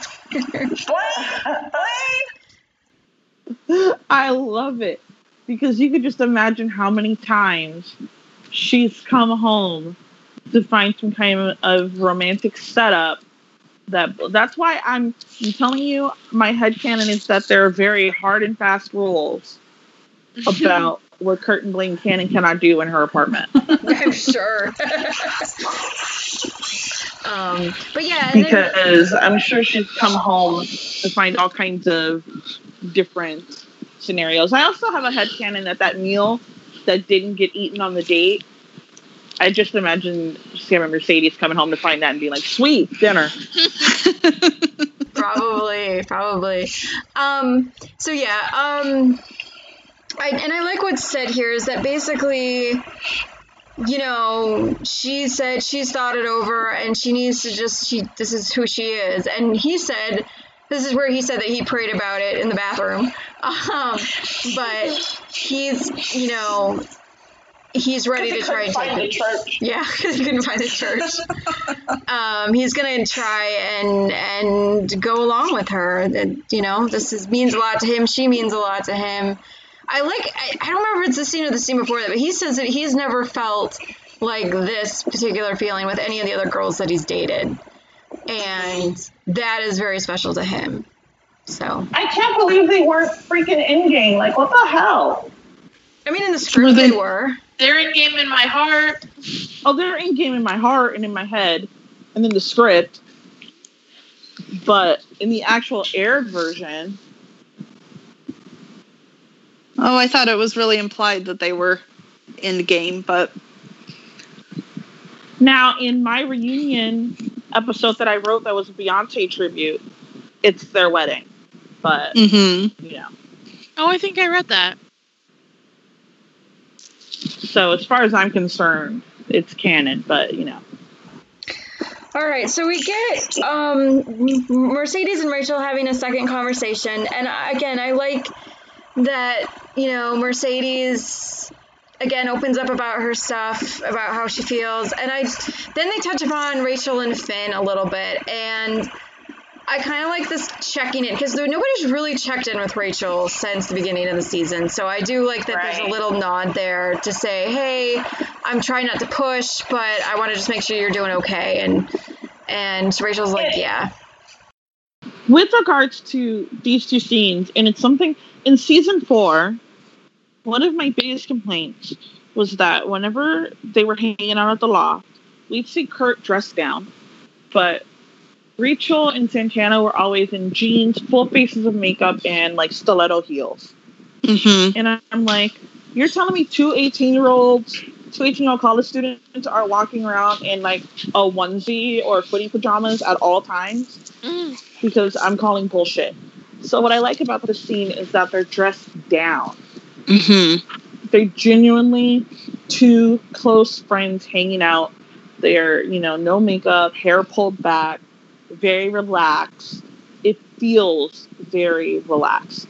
And so you can tell that Rachel has relaxed more into being in New York, into being herself. She's not playing this like Carrie Bradshaw type of thing like she was doing in season 4.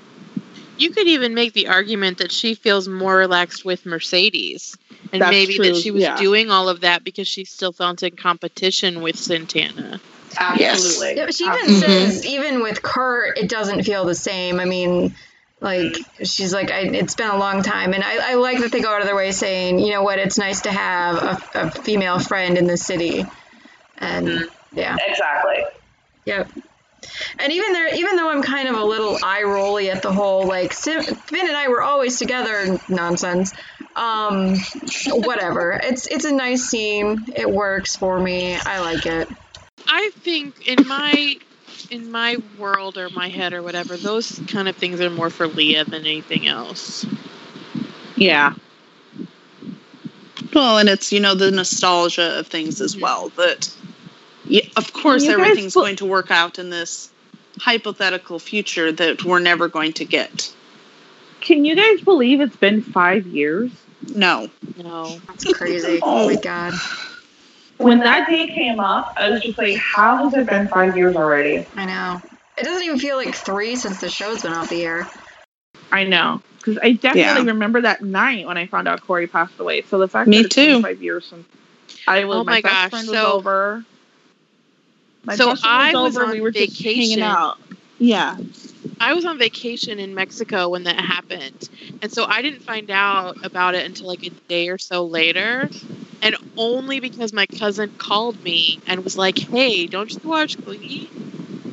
And that's how I found out about it. It was so surreal. Oh my God. I found out my best friend was over. It was me, my sister, my best friend. We were just hanging out, like having some wine or whatever. And we usually would like play iTunes and stuff like that. So I went over to the computer to put some music on. And then while the music was playing, I was like, oh, I'm just going to check my social media. And it was like the first thing I saw. And I thought it was a hoax. Yeah. So then I started like Googling and checking everything, and then I checked my Twitter for like the first time in forever. And I just remember feeling like I was going to throw up. Like I was too shocked to cry. I actually didn't cry until I watched The Quarterback because I was just shocked. I honestly thought I was going to vomit. Like, I cried. Believe it. Yeah. I bawled. I was just in a complete state of shock that my sister was even kind of weirded out that I didn't cry because I am a crier. But it was just too much of a shock. I did not actually cry until Leah sang in The Quarterback. Then it was just like uncontrollable sobbing. Well, to bring spirits up a little bit, let's hit the last scene of the episode. Is back in the ice cream shop in Serendipity.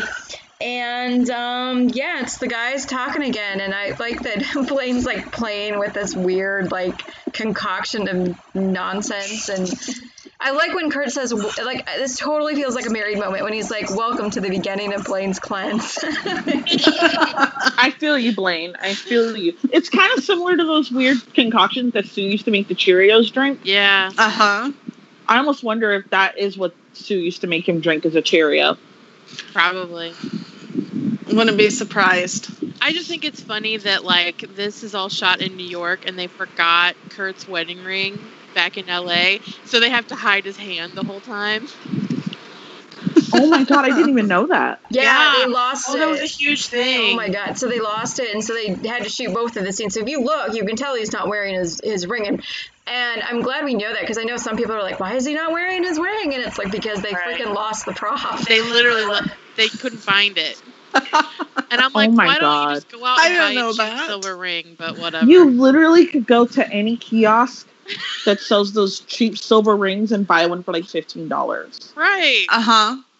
Speaking of which, so I haven't been on Tumblr in a while because my new fandom is mostly on Twitter and on Reddit. And so I haven't really been on my Tumblr because the Tumblr version of the RuPaul's Drag Race fandom is horrific. So I checked my notifications today, and I see this post of mine from like when the season 3 promo came out. And it says, maybe if Glee didn't put characters that are supposed to be broke in $400 jeans, they could afford to hire someone who knows how to use Photoshop, because it seems like they have someone's little brother doing it for free. Because when they tried to Photoshop Blaine out of that screenshot of what you call it? Yeah, and you could see his feet. This is what, after Corey passed, production value. Well, like, okay, how do I put this?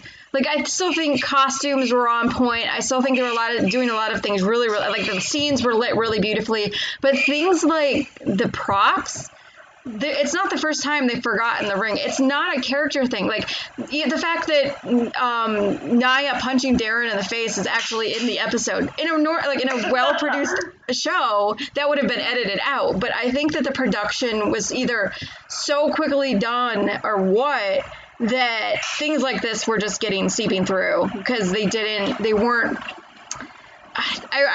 to say it this way, but they weren't fully into like producing the best piece of whatever. They just wanted to kind of get through it. And so I think that's why some of this stuff happened. You'd be surprised. There are other shows where, because I think the reason why I never thought Glee's editing faux pas were that big of a deal is because I noticed them a lot. Like, okay, so in the episode of Buffy the Vampire Slayer, where Willow finds out that Oz is a werewolf, she's wearing these yellow overalls, and she's running through the woods, and she falls and trips, and she has mud all over her overalls. And then the next shot, her overalls are pristine and brand new again. And then the next shot, they're dirty again. And then the next shot, they're clean again. So I'm like, and I always notice these things in other shows. So I think that it's a combination of those two factors that sometimes these things just happen. And also, they were kind of rushed. Yeah, and I think that's why I'm like, I don't get on them when like, oh, Kurt doesn't like seem particularly 100% happy in the scene. Well, maybe that they only did 2 takes and that was the better one of them. I don't get. Or they did 150 takes and they've taken the last one. He's exhausted. Right. Exactly. Who knows? Exactly. Yeah, you don't know. So I don't get like all of when we fandom has a tendency to stop and pause everything and just obsess over every little detail. And I feel like with Glee at this point, it's like get the big picture stuff here. Like that's what's the important part of it. So. Yeah, and with any TV show, if you stare at a GIF of something, it's slowed down and zoomed in, and you're going to see things that a normal viewer is just not going to notice. Mm-hmm. So anyway, back to the scene. Well, first we have Sam saying that he and Mercedes are going to wait. And he says something about like, sex isn't the be all and end all, and that's when Blaine throws Kurt that look. Right, they're both like, well, maybe. I guess, if you say so. Or maybe not for you. You're right. Maybe not for you. But you're not banging him, so. And then we get, I think one of my favorite comedic moments is when, like, Artie's like, I didn't think there would be a downside to being a film school player, but apparently there is. And Sam's like, herpes? And he's like, no. It's Julie, and it was chlamydia. He's lucky he did not catch the herpes. Because that does not go away. Oh, man. And then, of course, Sam's line of... You know that Sam is carrying a bottle of hand sanitizer with him at all times now, with any of his interactions with Artie. He probably makes Artie use hand sanitizer before he comes in the apartment. And take his shoes off. Oh, probably, yeah. Sam's line of, we should start an all-guy abstinent club. And I love that the reactions in the episode are different than the promo. I mean, there's 2 different, like, things. And I don't even remember the promo. What happened to the promo was, like, the episode, Kurt says, are you high? And, like, Blaine, and in the promo, Kurt was like, yeah, that's not happening. Yeah. I'll have to dig up the promo. But it's definitely 2 different reactions. But in the same, like, you've got to be kidding me, that's not going to happen. Right. So. Yeah, their reactions are very much a hell to the no. I'm not giving up sex. Sorry, buddy. Sorry. Oh, can we take a quick jump back and talk about Sam, what he thinks is better than sex? Horseback riding? And Mercedes singing. Yeah, well, that's sweet, though. Aww. But yeah, and then we end the episode on Blaine drinking the whatever it is, and he's like, yeah, no Oscar is worth that. It's worth that. That's my favorite. No Oscar is worth that. So, and we forgot when Artie gets his, like, thing, his big, gigantic... Yeah. His big, gigantic what? What does Kurt say to him? Kurt says something like, you're gonna bear, like... That's a lot of nuts and... Oh my gosh, it's so funny. Your worry hole with your worry hole with a bunch of nuts, and you can tell Chris is breaking because like who could actually say that line with a straight face? You can see them breaking. He almost did. And you can see them like him and Darren both like take a little bit. Yeah, it's so funny. Oh man, that's why I love this episode. This episode's great, guys. It really is. All right, anything I missed before I wrap it up? I wanted to say one thing, going back to Sam and Mercedes. One of the things that I really liked about it was going back to this idea of Sam being willing to wait for Mercedes and still having this very close, intimate relationship with them. That portion where he's saying something about, or Kurt says something about, you haven't had sex, and it was, you guys are sleeping together, every night, but they're not actually having sex. And I think that's really another thing where Glee may be doing a little bit of a PSA of, your intimate relationships can look different to yourselves and to others, and that doesn't mean that that's necessarily wrong or bad. And so I just really liked how that was completely pulled through the episode. Yeah, and they still kind of, they made out. They were handsy with each other. It's just that Mercedes told Sam to keep his hands above the waist. So, yeah. Above the equator. And above the equator for a female is way different than above the equator for a dude. Right. It's true. It's one of those things with toxic masculinity of, this idea that men are only after one thing. And so, women have to protect their virtue at all time. And, when I was growing up and in a religious environment, that really reflected back to of you shouldn't be horizontal with men at all, because they're going to get into your pants at all. And so this kind of reflection back of they are actually sleeping together, they're making out together, and they're still making this decision together that they're not going to have sex. And they have discussed this, and it's still going to be a fulfilling romantic relationship for both of them. And a lot of times on TV, when they do have a character that decides that they're not going to have sex, they make them out to be a prude. So you don't see them making out. It's always very chaste kissing and hand holding. And so you see that Mercedes is not a prude. She very much is attracted to Sam. She very much wants to. And she's not saying that she doesn't want to and that she doesn't feel those things and that she doesn't feel aroused. It's just that she's making the decision to stop and leave it there. Yes. I also have to laugh at this idea of her being 20 years old and feeling like she is this completely inexperienced person and would have had so much better experience had she had sex in high school when it was romantic. And I'm like, honey, that's not how high school romances are going either. So you have plenty of time to have this romance and have it be what you want it to be. I think that's why Sam's Sam's too much time with Kurt and Blaine. Love that. But I think Right? that's why Sam's line of when he says, I've never felt like this before. He's had a ton of high school relationships and they haven't worked. And the fact that they, he can be so experienced and say, this feels like my first time too, because I've never felt like this is important. Mm-hmm. I think it is. That's always been my headcanon, and it was a fic that I had prompted and never really got written, was the idea of when they do have their first time, whether that be their wedding night or sometime before, that Sam is the one who gets emotional. Aw, I can see that.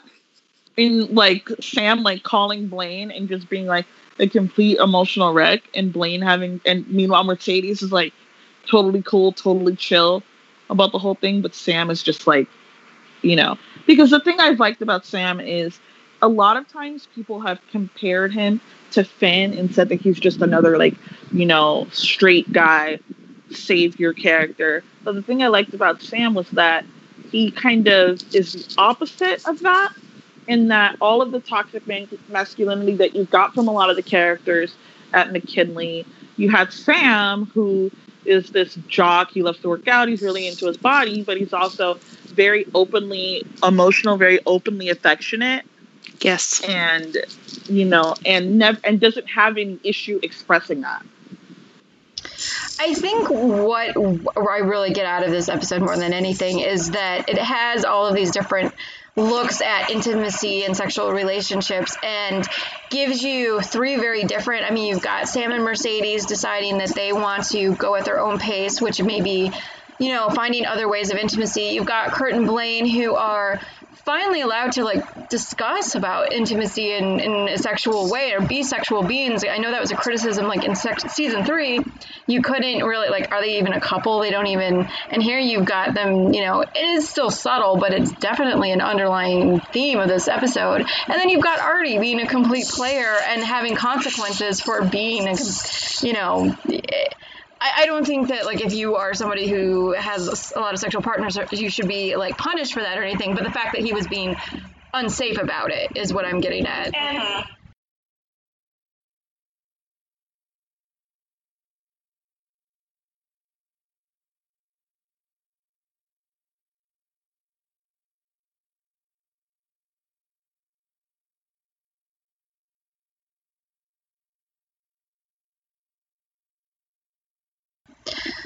Awesome. All right. Well, on that note, I think I'm going to wrap it up. It's been an amazing discussion on an amazing episode. Join us next week when we're going to talk a lot about Rachel, which I'm sure you guys will all be interested in. But believe me, it'll be a fun time. So join us next Sunday when we do opening night, and I hope you guys have a great night. Got to get you into my life. This is gonna be the best day of my life. Said, I was born to be a rock star. You make me feel so young. You make me feel like spring has sprung.